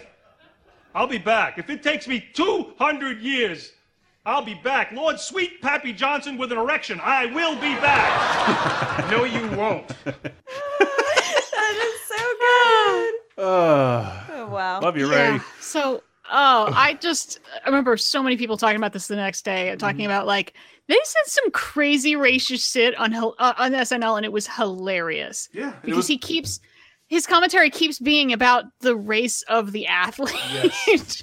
Including yelling "Sweet Sassy Molassie," the black athlete. And yes, it works because Tim Meadows. If it's taken out of context, I feel like maybe I get away with it when I just say it in my head. But I should probably never ever say it out loud again. Yeah, probably not. But it's so much fun to say. You'd say "Sweet Georgia Brown." Don't say it to black people, though. That's horrible.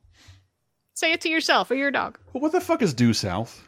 Due South was a show about a Mountie. So it's not Northern Exposure. Okay. I always get them confused for some reason. Yeah, same here. Good. Well, that's over. So none of us have seen it.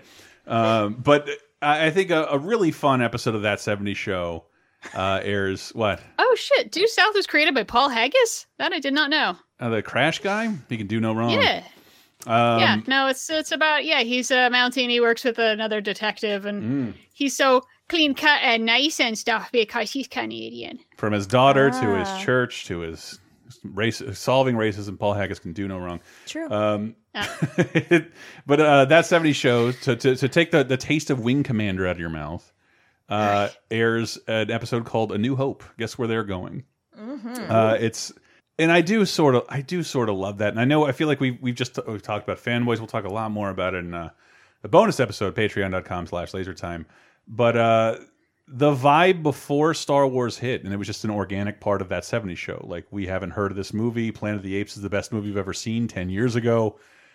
Now, all of a sudden, these teenagers get to see Star Wars for the first time when it comes out because it's all the world is talking about. And I think it's a really cute episode. And before Family Guy cast every one of its characters as Star Wars characters for almost the whole episode, there's a big, giant fantasy sequence. I do like this scene when they're high. Yes, I know they never say that they're high, but let's be honest. Whenever the camera is in the center of them in the basement, they're all high. I don't know. If I hit this guy, Donna's just gonna be pissed. No, man. Chicks dig that stuff. I mean, Leia, right? She acted like she was mad at Han. But I could tell she liked him. Kelsey, man, what are you, an idiot? Leia likes Luke. I mean, she kissed him on that bridge. Oh. Just for luck.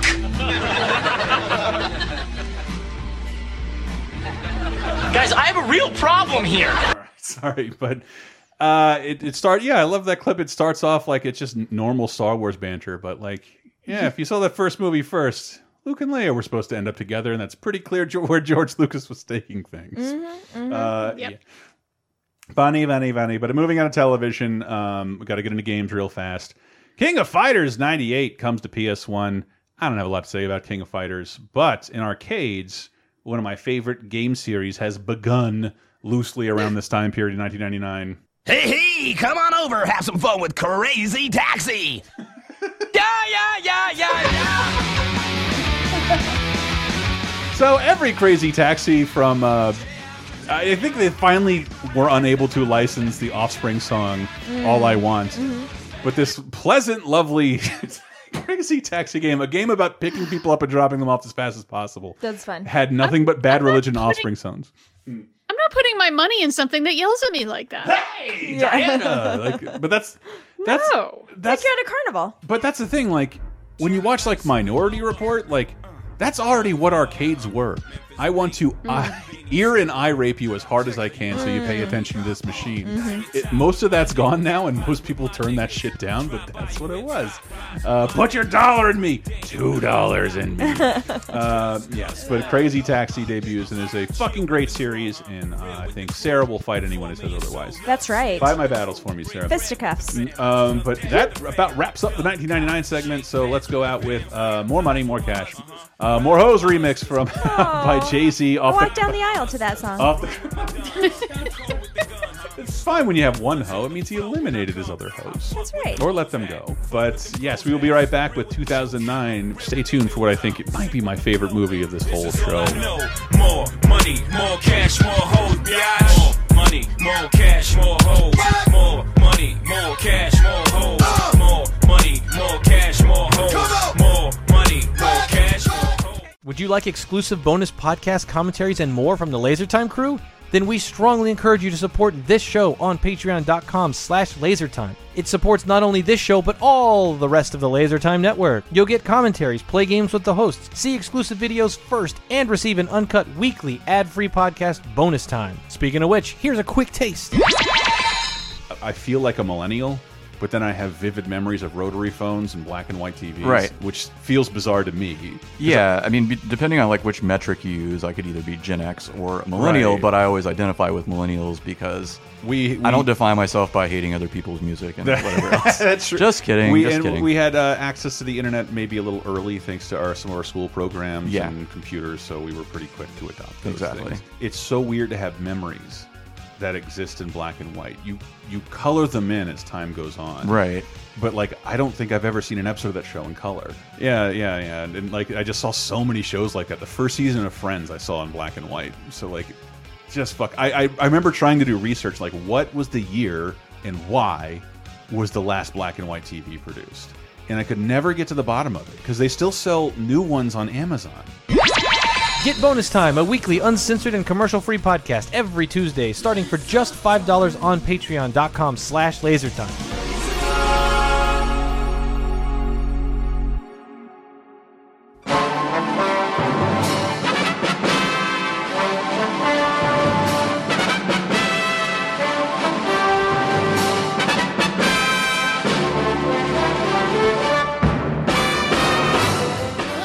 Internet and all the ships at sea, it's time for Diana's Classic Corner. We look even further back in time this week to see if there's anything worth a watching.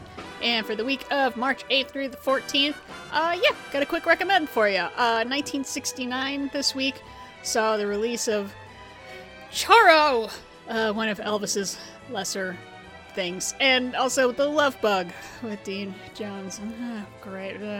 But as the perfect counter-programming, the next day after The Love Bug is released, sees the release of Mondo Trasho, John Waters' directorial debut and feature film starring Divine. And so, I mean, easy recommend this week. I don't know, I've seen Mondo Trasho, but John Waters movies, all. Just go for it. You need an introduction, maybe something a little easier, mainstream. We've talked about Pecker is a lot of fun. We've talked about Hairspray is a lot of fun. Probably don't start with, like, Pink Flamingos. It's very gritty and weird and unsettling on purpose. That's the whole point, is this outsider art. But it's fun whenever outsider art gets a budget and he can just do his weird stuff in a normal-looking movie. Like I said, like Pecker or Hairspray, something like that. I think we got Cecil B. Demented coming up, too, which has a lot of fun shit in it. So, yay, congratulations, John Waters, 50 fucking years in this business. And he's a cool guy, and, like, any books he's written are fun, audiobooks especially, because he's just different. He's, like, his own little genre over there. So, that's it for this week. Stay classic.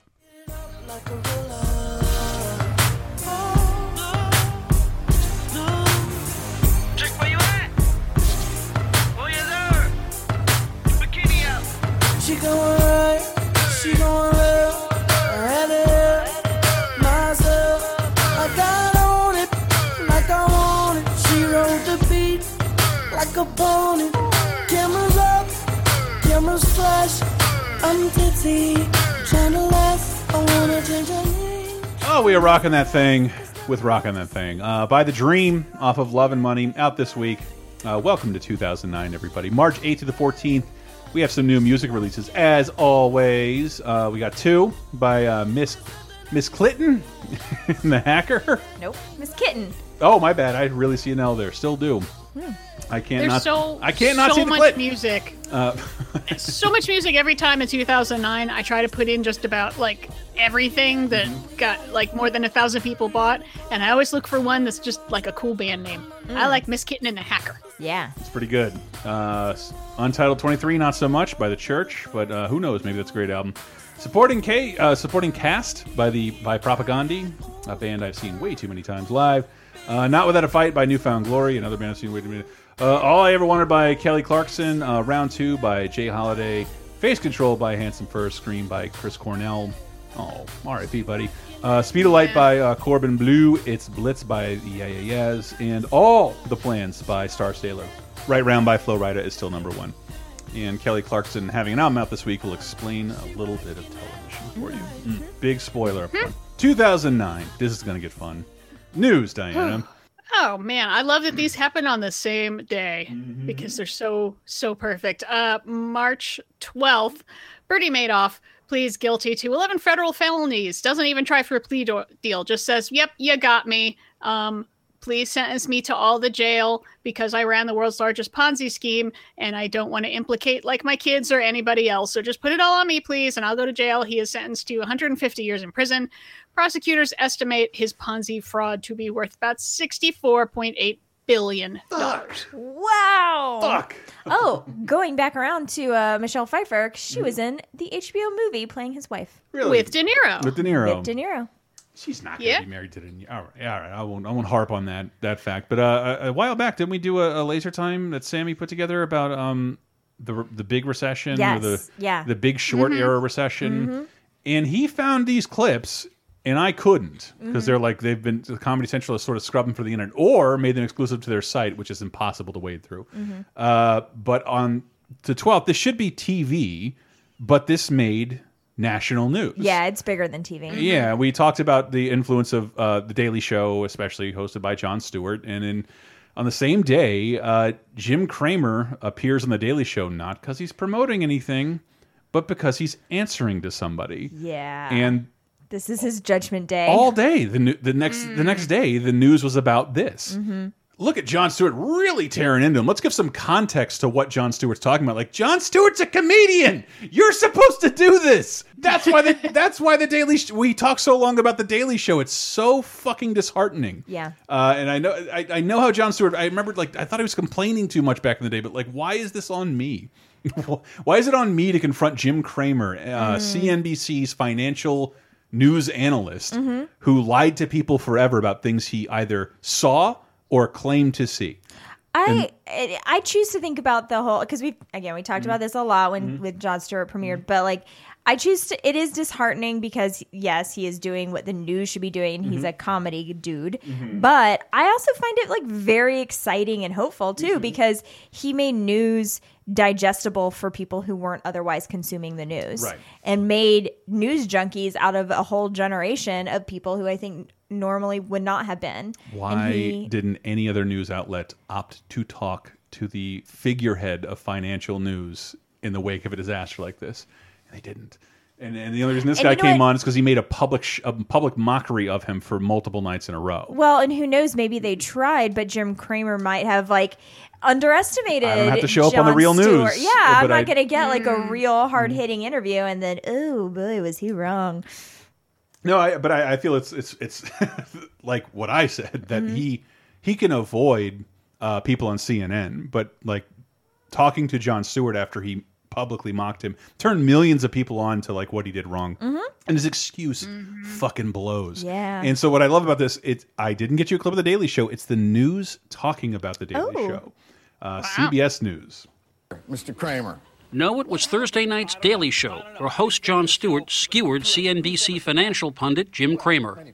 I can't reconcile the brilliance and knowledge that you have of the intricacies of the market with the crazy bull I see you do every night. There's a market for it, and you give it to them, and I think There's a market for cocaine and hookers. You knew what the banks were doing, and yet we're touting it for months and months. The entire network was. And so now to pretend that this was some sort of crazy once-in-a-lifetime tsunami that nobody could have seen coming is disingenuous at best and criminal at worst. Like a prosecutor bearing down on a decidedly uncomfortable witness, Stewart argued that the financial network, and by extension much of the business press, had given the public a false sense of financial security. Why is... Sorry, it's still really frustrating. Yeah. It's still really frustrating. But And if you want to like hear the actual clips from it and everything, definitely go back and listen to our laser time about the recession. It's so good. Yeah, like it's something I'm really proud of. Way more knowledgeable on that stuff than I am. Sam did such a good job with it. And yeah, as much as I try and pay attention, I have proved to you over and over again I'm as dumb as shit. But Sam knows all. Yeah. But movies of 2009, swinging you back into the apolitical glory of movies. Movies, March 8th through the 14th. Julia with Tilda Swinton and Saul Rubinek. Diana will say something about this, I guess. Yep. This barely got a release. It did well at some of the European film festivals because Tilda Swinton plays a recovering alcoholic who gets pulled into this like kidnapping scheme. It practically went direct to video in the US, but it's supposed to be pretty good, and I like me some Tilda Swinton, so I'm just leaving it in. Love the Beast, starring Eric Bana, Jay Leno, Jeremy Clarkson, and Jay Leno. Didn't realize I put Jay Leno in there. Oh, too. I I was like, Jeremy Clarkson. I thought you were trying to Ron Burgundy me. Yeah, I thought he was like playing two different characters or something. Yeah, I'm very diverse. I well, can be a lot of different people. If you have Jeremy Clarkson and Jay Leno, what do you think this is about? Cars. Yes, thank you. Vroom, This vroom. is actually a documentary Eric Bana made about his first car. Sign me up. Never did watch this. And just, I mean, it sounds like fun if you're a gearhead, and I love the statistic that it made $700,000 Australian, and that makes it the second highest grossing documentary in their history. Wow. Just like, okay. No, I mean, that's good money, man. But even though it could be called Narcissism the Movie. But Eric Bana, that reminds me of the movie I really want to recommend the most, this segment, because Eric Bana was originally in that version of the movie. Now, I'll talk about it in a second. The Cake Eaters is also out this week with Kristen Stewart, Aaron Staver, Bruce Dern, Elizabeth Ashley, and directed by Mary Stuart Masterson. I did not know she directed that we a film. talked about back in Chances Are. This is her directorial debut. And it's another one that did well at festivals. Got a lot of praise, especially for Kristen Stewart, and then just kind of dropped off the map. Probably because the title's terrible. It's not about. It's not good. It's not. But let them eat that. Probably just because I was watching. What's it called? A series of fortunate events. I just want to call it the Cake Sniffers. No, Kristen Stewart plays a girl in a small town who's got a degenerative disease, some kind of ataxia, and her mom is, keeps her a bit sheltered. And then when she meets a boy, and she might not have a lot of time left. And okay. Man, and I have definitely seen the next movie in a smaller world with not a lot of sketch comedy and with a lot less information. I really love Whitest Kids You Know. I think that show holds up pretty well. A lot. Some of the actors are better than others. And then two of them decided to make a movie without any of the other people, and I remember thinking, like, what the fuck happened there? They don't even have cameos. I believe you have Craig Robinson playing Dot Mpeg, the pimp. They're trying to win back Miss March, Zach Greger, Trevor Moore, Raquel Alisi. She's a solid 7. She's a 7? Grew up to become Miss March. Oh my God. We're going to the Playboy Mansion. I'm saving myself for my girlfriend. You a virgin? Look at me. This is a party bus. There's only one rule. You got to party. You like this? Then come and get it. Miss March, rated R. You ever have like people you really like and have put a lot of faith in that make one of the worst things you've ever seen? Oh, yeah. Miss March, baby. Miss March. I don't want to talk about it anymore. But another movie out this week that I also saw, Last House on the Left, the remake, with Tony Goldwyn, Monica Potter. We're going full circle with the rape and revenge. Yeah, Sarah Paxton, Garrett Dillahunt, and I think what's her name from Lost. But like, I really thought they would pull back on the rapey in this modern retelling of Wes Craven's Last House on the Left. They did not. I was pretty shocked by that. They delivered almost the same experience, and which also made it like, why? Yeah. We already had this movie, but Last House on the Left remake, 2009. She's been shot. Can you tell us who did this to you? What are we gonna do? We don't have a car. The phones are dead and they're still here. Which means we're gonna be ready to do anything. Reminds me of a warm, safe place where ice is. Oh God, that slow covers for fucking trailer music from every horror movie. Oh man, yeah. That Sweet Child of Mine. Terrible. Well, I didn't hate the movie. Is not bad at all. It just like doesn't justify its existence totally, because I just thought they'd make a mildly more palatable version of Last House on the Left, and to the credit and discredit they didn't. It's a lot of the same shit that would bother you in the original. So I say go watch the original. And yeah, this what always bothers me about rape revenge films is they just up front they have to show such horrible things being done to somebody. And it's like you actually don't have to. Right. You really don't. You can have an attempted rape revenge movie. I've seen it before. Yeah, or you could just do it a little more stylistically, so we don't need to watch the rape because, and it's not just like, well, you need to see how horrible it is so you can see why she's going to do these horrible things. It's like, I worry about like, is like 10% of the audience getting off on this? That's creepy. Yeah. Somewhere, someone is jerking off to this, and I'm afraid now. I would only hasten to differentiate those because it comes from that exploitation era where it's like, if we're gonna make this movie with this rating, we can show whatever we want. We might as well go for broke. And they are sort of appealing to like, well, you got to have tits in here for some reason. Why don't we make it part of the plot? And then it becomes tugging my collar. Please don't. Tugging my collar. How about this? I'll go back to I thought about Eric Bana because one of my favorite movies I never hear anybody talk about is Chopper. His breakthrough movie where he plays the real life criminal character Chopper. One of the most notorious locked up and re-released criminals in Australian history. And this week, Tom Hardy plays a very similar character with Bronson. Bronson, based on a real guy. Holy shit, I hope you like Tom Hardy nude. My name's Charles Bronson, and all my life I've wanted to be famous. I knew I was made for better things. I just didn't know what else. This is the post office I did open. This is what I got away with. And this is what they gave me. 7 years. You'll be out in 4?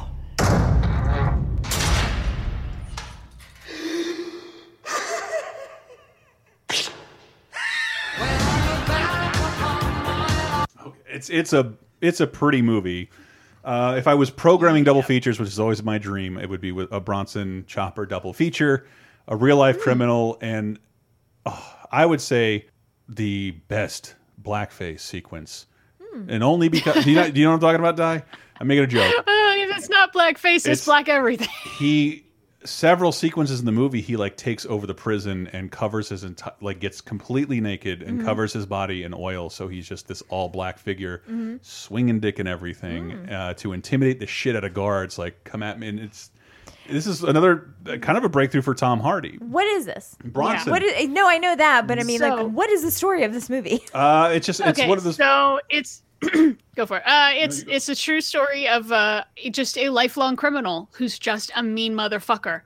And you know, he robs, he steals, he punches people, he gets into prison, and he just keeps punching people and stealing and hurting. He's just completely unreformable. Unrepentant. And it's just about how, you know, he beats up some dudes in prison, and then the guards kick the shit out of him, and then he gets more time, and they move him to another prison, and he starts breaking stuff, and he escapes to the roof and starts causing damage, and they move him to another prison, and he keeps doing it. It's someone who's going to be in prison for absolutely the rest of his life. He's never actually killed anybody, but he cannot be released. Right. He He's just chaos. loves hurting people so much. Just an agent of It's chaos. like psychopath, sociopath. Like one of those people who just really doesn't give a fuck. Yeah. And I'm not trying to revere this kind of person. I just think these movies are fascinating. And like Chopper, this dude where he was arrested because he's in the paper every fucking week. Yeah. Is a local hero, which is what he wants too. Right. Like that's the point of it, right?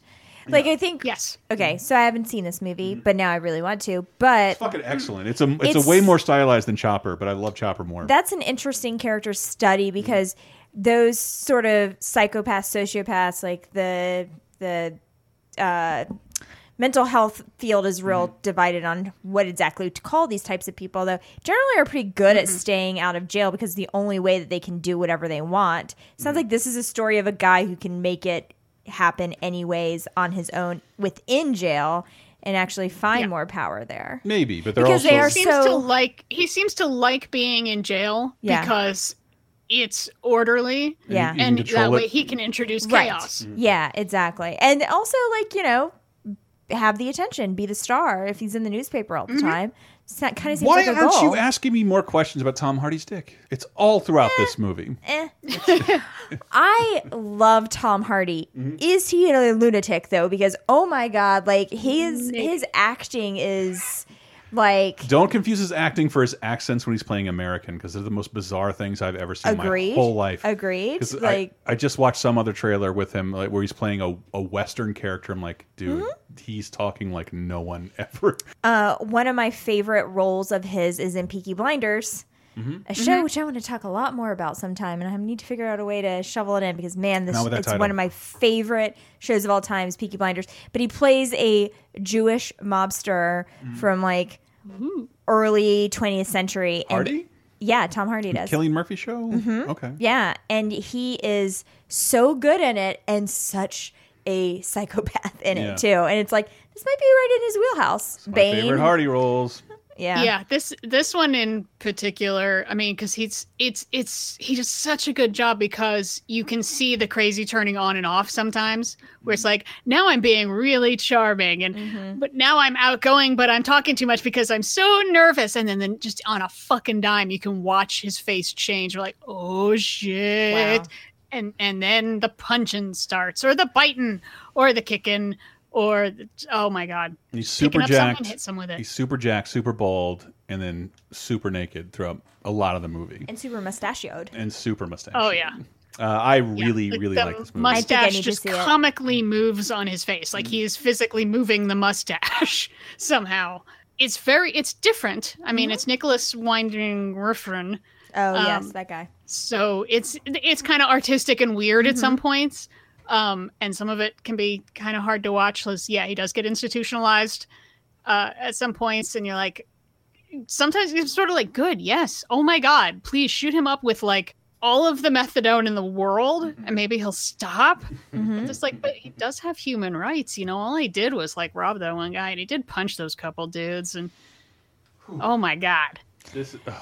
Tom Hardy's one is so good. I love watching him, and he's usually, if not the best thing in whatever he's in, the most interesting thing in whatever he's in, because he makes some very interesting choices. Sounds like someone rewatched Venom. I forgot about Venom, but still. Can you tell me anything about your story? The fucking company is doing this thing, flick toothpick out of my mouth. Like, what fucking decade are you in, Tom Hardy? Holy shit, why are you talking like this? Where did you learn English like this?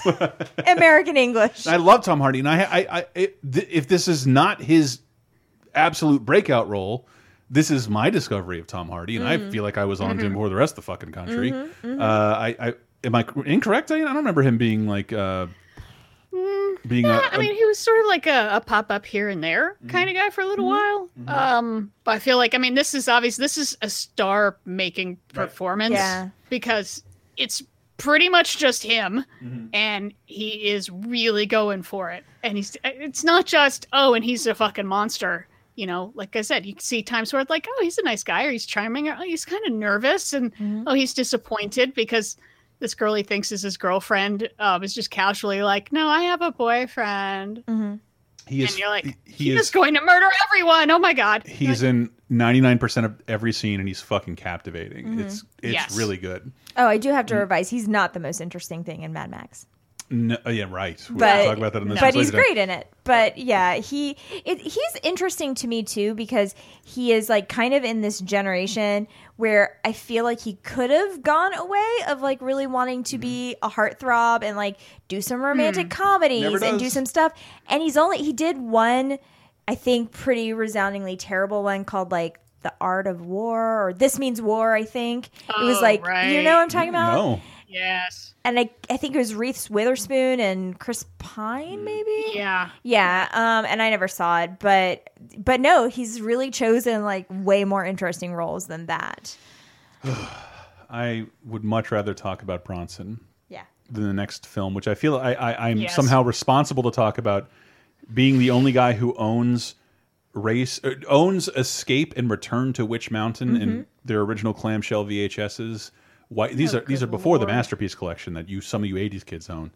I saw, but not only that, I was invited to an advance press screening, and I didn't go to a lot of those, to Race to Witch Mountain, the remake. And I know I say this a lot, but like, this is why Disney bought Marvel and Star Wars. This is what they thought they had to appeal, franchise-wise, to not just young kids and little girls, but everyone. And it's thoroughly unmemorable, and like, but so is the original Escape to Witch Mountain. Yeah. Which I don't, as much as I didn't enjoy hearing Diana slam the love bug.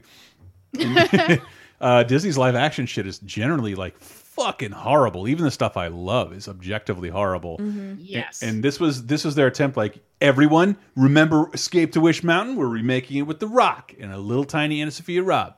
And nobody gave a shit. I was in an advanced screening, and when the press screening, I'll do it, cool. And then I'm like, oh, this is a fucking radio station contest. Everyone else in here, and they're all children. And I have never. I thought, like, you know, we take your stepson to see movies. He's down. He's usually ready to have a good time. Yeah. These kids were so fucking bored. Didn't laugh. Didn't have a good time at all. It is like. This movie is so nothing. The only thing it did is it spawned the meme where The Rock looks in the backseat. It gave us a meme, right? Yeah. It did. But like Race to Witch Mountain, a terrible remake of a terrible live-action Disney movie, is #1 at the box office this week. Blech. Because there's no competition. My brother and I are not from your planet. You don't look like aliens. What does an alien look like? Like little green people with antennas that take me to your leader, Earthlings. If we don't get to Witch Mountain, the invasion will begin. I'm gonna get you out of here. Who is he? He's a bounty hunter. You are in way over your head. I figured that part out on my own. Okay.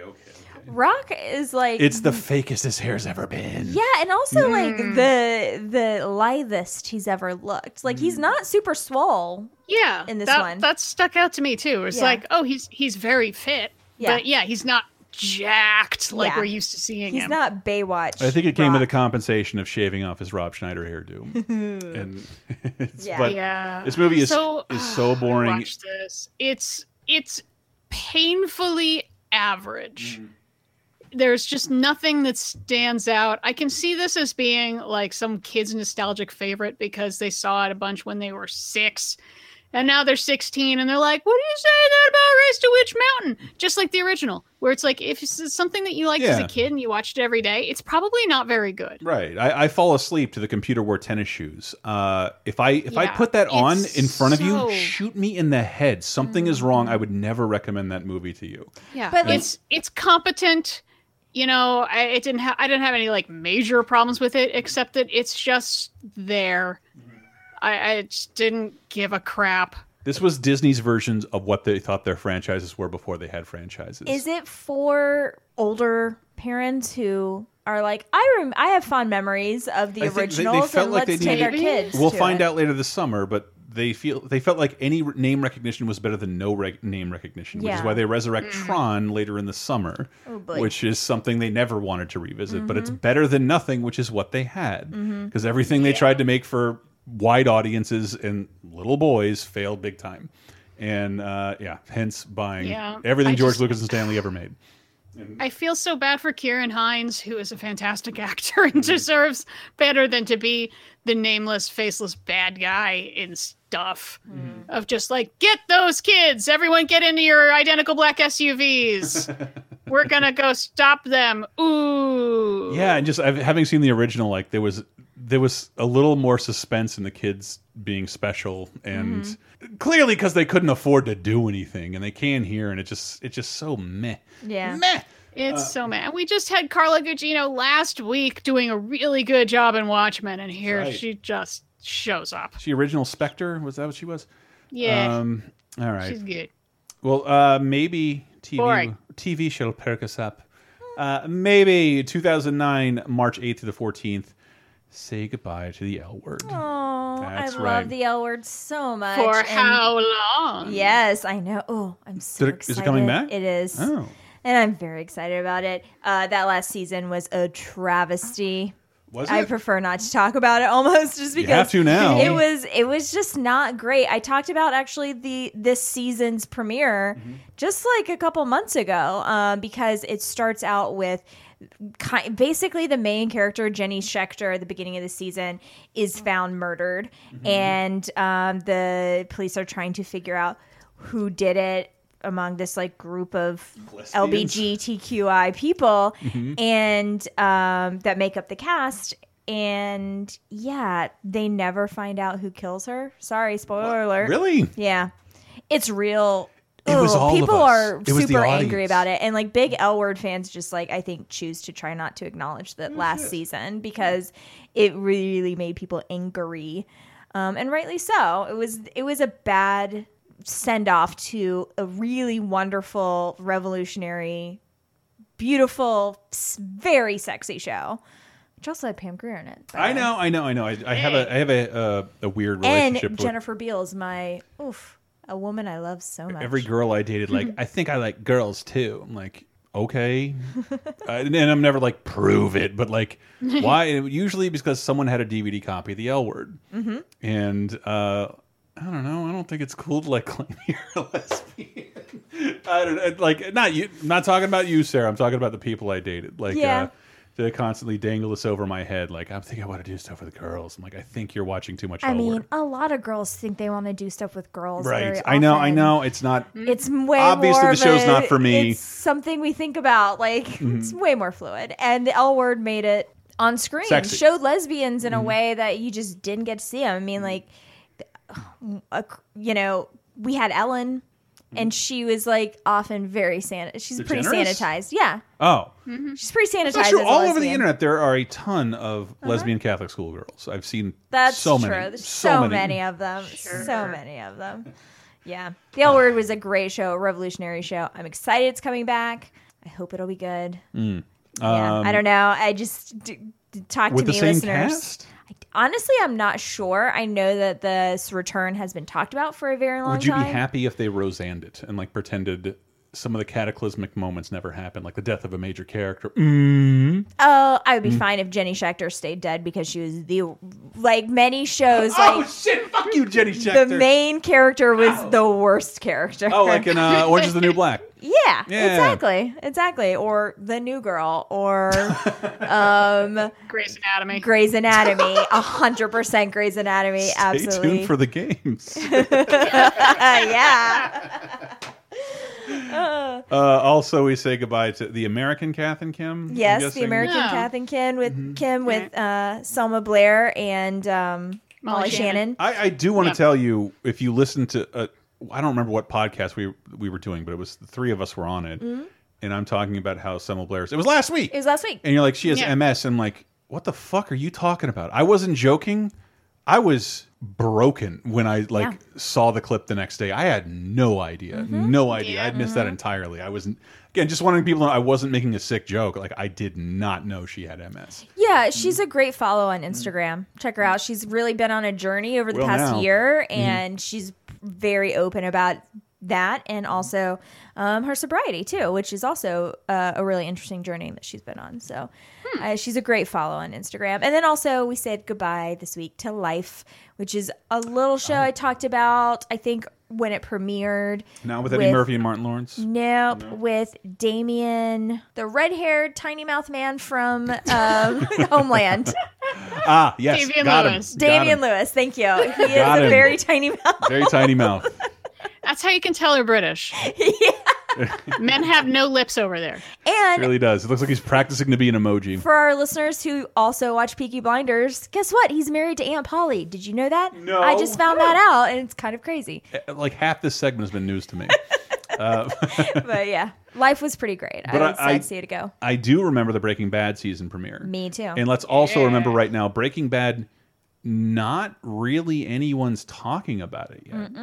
And the last season was 4 episodes. And unlike most other shows I've seen in my lifetime, it ends on a massive cliffhanger that picks up right in the beginning of this episode.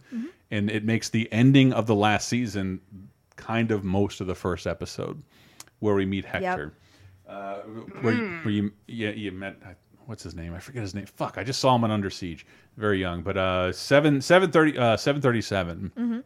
Fucked up episode of Breaking Bad, and kind of re-solidifies what that show is eventually taking you towards. Is this someone I'm rooting for now? Is this someone I want to see good things happen to? I did last season, even though he fucking put his window washer in that guy's battery for no reason because he's playing loud music. Man, Walter White's getting a little extreme. Anyway, sorry, it was fucking crazy. Like I heard about the show after the first episode, so I was on board like from the beginning. But I can't believe this show, if you recognize this, you're not me. I can't believe there's a world where Nathan Fillion was on a network show and I never bothered to watch it. Yeah. Nathan Fillion's one of those few people I will follow anywhere. I would like a fucking lemming. I would follow him off a cliff, and I still wouldn't watch a single episode of Castle, where I'm guessing, if I remember correctly, he is a author who teams up with a cop and somehow maintains that relationship for 6 to 7 years. And there's some 8 will years. they or won't they ness about it. I don't know. It kind of seems right in my wheelhouse because I too love Nathan Fillion, and I also love a good procedural. And it just he dresses as Malcolm Reynolds for a Halloween episode. It fucking Yep. Like Nathan Fillion's life is the most meta performance of all time. Like he shows up in so much stuff as himself. He's in Big Mouth as himself. He's in American Housewife as himself. Oh yeah. Why? I don't know. Because he can. I'd follow him anywhere. Talk to me with your bottom jaw, Nathan Fillion. Yeah, I've seen a couple episodes. Like this all the time. Fine. I'm sure it's fine if you're. It's fine. I was going to say my mother's age, and here Diana is really going nuts for this thing. Look, I'm not trying to say anything. No, it's fine. I mean, I don't know why old folks love procedurals. Maybe it's because they put young people where they belong in jail. But it's fine. You know, it's lighter than most other procedurals, and they've got like fun banter and stuff. You know, that kind of separates it from like an NCIS, which might have like a kind of comedy character here and there. But yeah, it's just lighter. It's fun. And on also on the 9th, if you're watching CBS instead, you can enjoy the Terminator decoupling, a Big Bang Theory episode. Yeah. Sarah highlighted it. Yeah, I did, because there is a guest star on this that is not the Terminator that you're thinking of. Oh, no. Is that who I think it is? It can't be. What would Summer Glau be doing riding the train? Maybe John Connor's aboard and she's protecting him from an evil Terminator. Fuck you, man. You're not a real nerd. You know fucking Summer Glau from Sarah Connor Chronicles. Eat a dick. You lose all nerd cred. We just talked about Firefly passingly because Nathan Fillion, you had to, and you couldn't mention it once, Johnny Galecki. I wish he was dead. Oh, my goodness. I wish he was dead. You're not me, nerd. You're not me. Okay. Even though I think they're all million. Well, I'd rather that nerd rage be turned on each other instead on poor ladies who are just trying to live their life. Quit trying to ruin my video games! Yeah, I brought it out just because, hey, Summer Glau. I always love her, Summer Glau. and she's great. And she's it great is in like the Sarah Connor Chronicles. so. Yeah, that show is like still on at this point. It's like this is a crossover event technically. That's a 2-year show, man. They really bet hard that people are going to get that in syndication for years. And I think that has something to say about The Big Bang Theory is that it really does. That they were both Warner Brothers properties? And they just lean hard into like Warner Brothers properties. Well, like nobody watching, like the Venn diagram of people who are watching The Big Bang Theory and who know who Summer Glau is and where she's from. It's not a huge overlap, I don't think. And so this is one of the parts where I'm like, okay, I don't know. I've watched a lot of The Big Bang Theory because it is basically cotton candy in TV form. And it definitely has its problems with the way it portrays nerd culture and its women characters. But I don't hate it, to be honest. No, and most of the criticism of Big Bang Theory from people like me are that it's not pandering enough. And I don't think they recognize the idea that wasn't on the N64. Like, shut up, dude. Yeah. Like, if this is super accurate, would you you'd still complain? Yeah. Yeah. I mean, much like Terry Gilliam films, I can say don't do this. I know they're good. I just don't enjoy them. Big Bang Theory, I know it's bad. I just don't dislike it. I'd like to buy some of your free time. Please. Have you met me? You know I have less free time than anyone in the world. True. But those are two ends of a very mushy spectrum. True. True. And on the 14th, I wish I could have grabbed you a clip from this because it's very weird. SNL is hosted for the first time by former cast member Tracy Morgan with musical guest Kelly Clarkson. I feel like it's an unspoken rule that the only time the host is allowed to be in the cold open is if they've been prior cast members. But the whole cold open is a pre-shot sketch about Tracy Morgan talking about being back. And there's a guest star, and I can't grab a clip of it because you hear the audience not know who he is. Oh, no. And it's Tracy Morgan punching through people to get into Studio 8H and host the show. Tina Fey is one of them. Everyone gets that. But the last page he has to get through is John Cena. And in 2009, like, I don't think he had penetrated the mainstream. So he shows up and, like, he's given star lighting, and, like, you hear, like, one person in the crowd, like, yes! And, like, no one else. Is it because no one could see him? Oh, Sarah, you had it. I know things, y'all. She does. Holy shit. To move into the games real quick, I'm going to try and make this fun and not offensive, because Lord knows the way I've talked about one of these things in the past, it has been. Peggle comes to XBLA, a fucking fantastic game. This is where it really bowled people like me over who weren't playing it on PC. But Pachinko, the game, I have no idea why I played so much of it. It still doesn't make sense to me. It doesn't, but it's still fun. But it was totally badical. Yeah. Grey's Anatomy, the video game, is out now. How have I not played this? What? Yeah. Press F to hit on your coworker. I don't know, but like I remember I told you guys previously that when the CSI game came out, this CBS show that's on at 10 o'clock that anybody can watch, it was a hard M rating because you had to swab semen out of a condom with a Wii remote. Yeah, you can do that. It turns out you can do that on television, but you can't do it in a video game. And probably the biggest game, I mean, this was Capcom's biggest game ever. And it's kind of surprising for most people, but Resident Evil 5.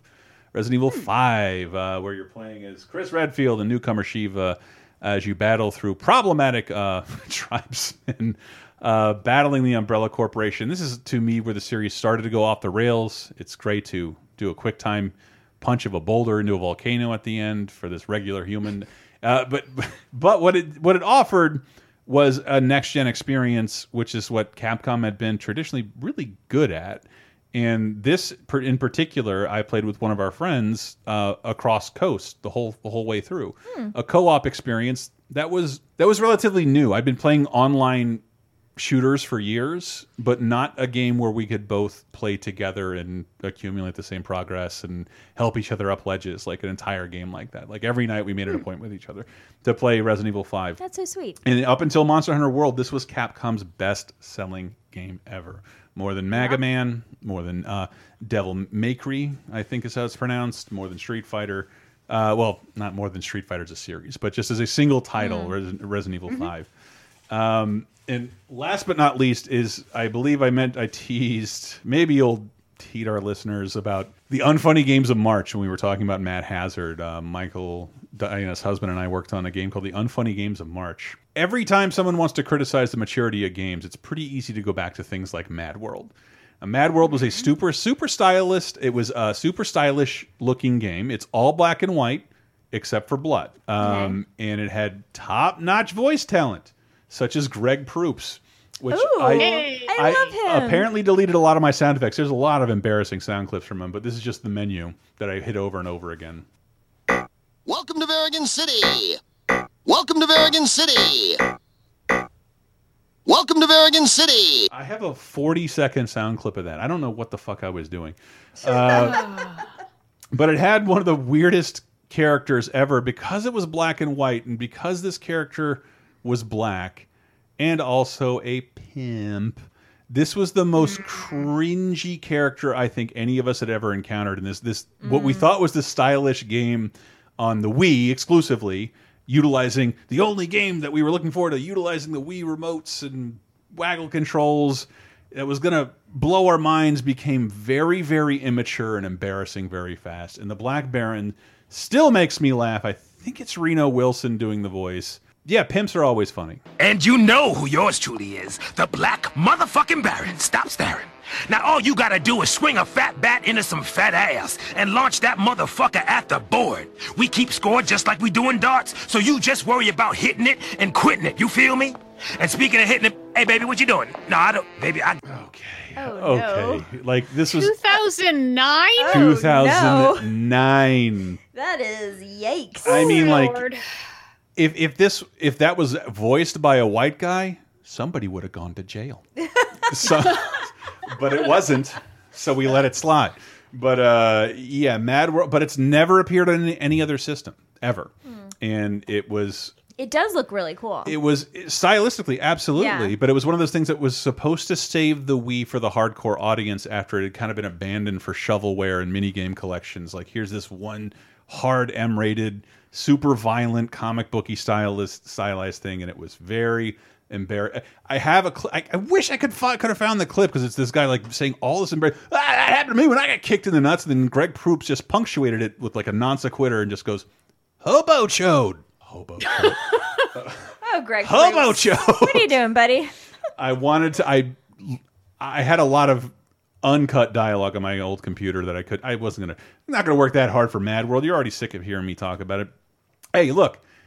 But we want to hear from you. That's why you guys have a brand new 30-2010 comments listener strike back episode coming at you by becoming a patron at patreon.com/lasertime, where you can get not only over 100 movie commentaries, but a weekly bonus show, uncensored, uncut, and commercial free, as well as this will be a big 30-2010 bonus show, by the way, because we're joined by special guests as well. Ooh. That's right.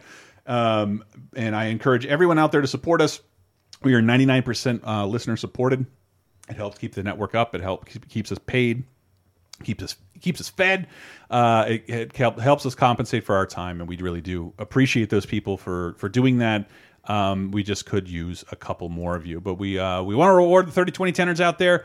Make sure to leave your feedback either underneath the article at lasertimepodcast.com, the Lasertime Facebook community, or 30-2010 the numbers podcast on Twitter. And I love celebrating everyone's feedback, and it's really fun this week. Holy shit, do we get tore a new asshole in some ways? Ooh, holy yay. shit, is there a lot of fun things to say about Coraline? Oh, I'm very excited. But you can find out more at lasertimepodcast.com or patreon.com/lasertime, which also supports this show, as well as Lasertime, which this week is all about badass ladies of cinema. In honor of Women's History Month, we're digging back through the annals of film to find the baddest ass ladies. I wish we would have consulted Diana on some like 1930s Kill Bill that I don't have any idea about. Oh.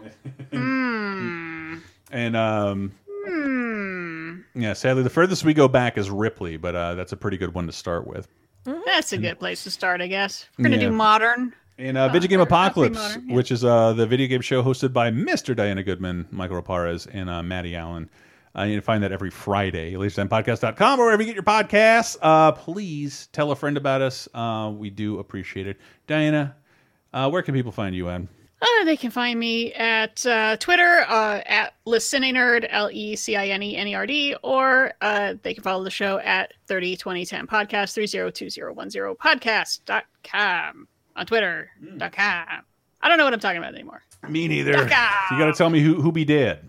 Who be dead? Who be dead this week? Let's get into deaths and births. In 1989, we lost Zita, Empress of Austria-Hungary. She was 96. What? Yeah, in 1989, we still had a former monarch of Austria-Hungary, stepmom to Franz Ferdinand, what got killed to start World War I, someone born in the previous century. Wow. Someone from Cowboy Times. Yes. Cowboy Times. And then the flip side.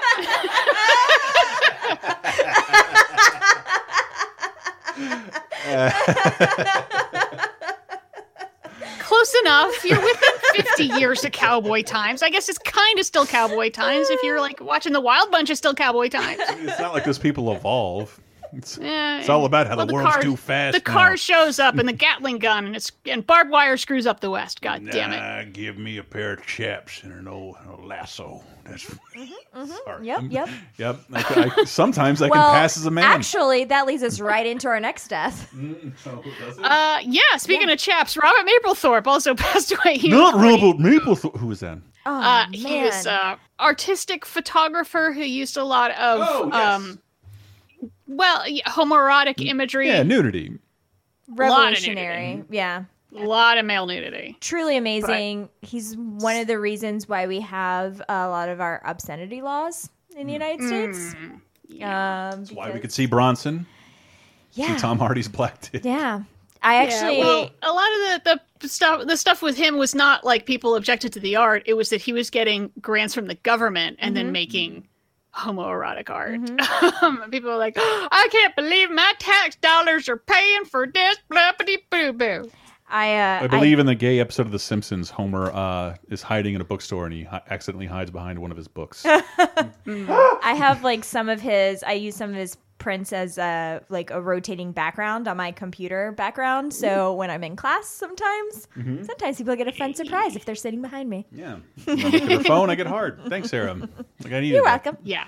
Some of it is just truly beautiful. Some of it is a little weird and disturbing. Satan, in particular, got called out of the National Endowment for the Arts because it's a guy with a bullwhip up his ass representing Satan. That's the big one, really, that they people had a problem. But oh my gosh, I don't know some why. of it is just beautiful. Anyway, then in 1999, we lost Garson Kanin, who is 86.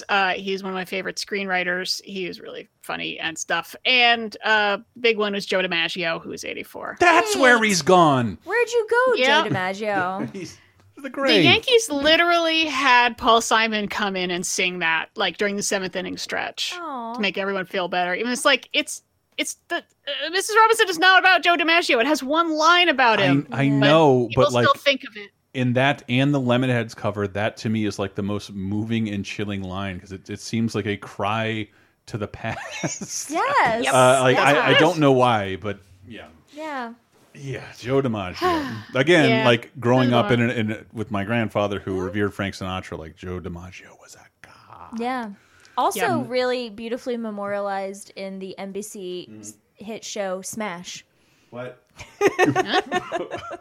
Which You might have to explain that reference. it chronicles a Broadway show about the life and times of Marilyn Monroe. Oh. And she has several songs with Joe DiMaggio in it. It's a joke for possibly only me. Didn't he I don't pick her think up anyone from else is- rehab after they were divorced? They were still friends. Oh yeah. I just don't think they anyone stayed else saw that friends. show. He had flowers sent to her grave every year for the rest of his life. Ooh, get over it, pal. Marilyn Monroe, sweet. Jesus. Who remembers? Anyway. Birthday That's time. the deaths. Okay, we've got a good birthday this week with a birthday quiz. Oh, birthday! All right, happy 40th birthday to this guy born March 9th, 1979 in Guatemala City, Guatemala. Cuban father, Guatemalan mother. Then he was raised in Miami. He's the frontman for a ska band called the Blinking Underdogs, who opened for Green Day and Mighty Mighty Boss Tones. Not Wilmer Valderrama. She would have mentioned that. It's not Gail Garcia Bernal. No. Interesting That's guess, what I was though. going for. I was missing one of his names. He's Mexican, though, I think, right? He is. Yeah, he's Mexican. Okay, well, he left music, though. He left the band to attend Juilliard, where he appeared in All About the Benjamins. And then, bringing everything together, he starred as Detective Fartman in Lenny the Wonder Dog, which was written by Michael Winslow from Police Academy. What? What? Yes. Lenny the And I Fart have Dog? to bring up Detective Fartman and Lenny the Wonder Dog, because when you figure out who this is, you're going to be like, we all have to go watch Lenny the Wonder Dog. Okay. It's We've not, only talked about 2 of his movies, though. It's not Luis Guzman. He's much older than 40. Yeah. You ready? The 2 movies of his we've talked about are Che and Body of Lies. That doesn't help you a lot. No. Che and Body of Lies. No, it's Nope. not. It's not Benicio del Toro. No, he's No. older than that. Mhm. Okay, we have a bunch coming up. We're going to talk about Robin Hood, Drive, A Most Violent Year. No, I'm not even close. Oscar Isaac? Yes! Nicely done! Suck it! 2 in a row. This hurts. The guy Yep. who was asking to play Solid Snake. Oscar Na, na, Isaac. na, na, na. Stop it. Stop it. Nice, you did that before we got to Sucker Punch or Ex Machina. That's nice. Class. Oh, man, I would have got it Ex Machina. At least 3 answers.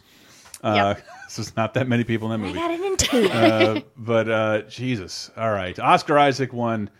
And that about wraps up our show. Our show is executive produced by Tony Boy. Stay gold, buddy. Just Tony Boy. He's one of our executive producers over along with many other fine people at patreon.com/lasertime. We love you and appreciate all of you. Look forward to your bonus show this week. Let's close out with, oh my God, this is one of my favorite. This is a video that should have gone viral 1,000 times. I went through a bunch of different things I thought we could close out with, but I thought, let's close out with something good by Trevor Moore instead of Miss March.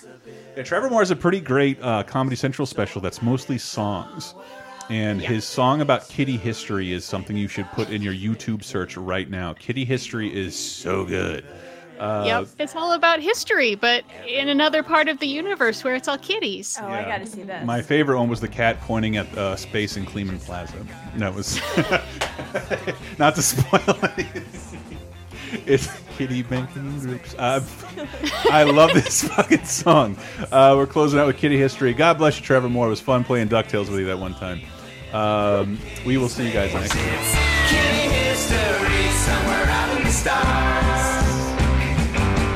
Just like us, Kitty Columbus sailed until he saw land, but then quickly got off so he could poop in the sand. They formed the first kitty cities and kitty towns. Then they wake up at night just to run around. They had their own little kitty civil war, but found some string and forgot what they were fighting for. It's kitty history, and it's just like ours. Little kitty JFK got killed by Kitty Lyndon Johnson and the CIA. Then Lyndon doubled down on Kitty Vietnam, and they bought more helicopters and kitty bombs from a company where his wife was the main stockholder, and they made a kitty fortune before the war was over. Kitty history, cuddly planet like ours. A little kitty at the CIA who helped kill Kennedy in Dallas that day did so darn well that his career got a push.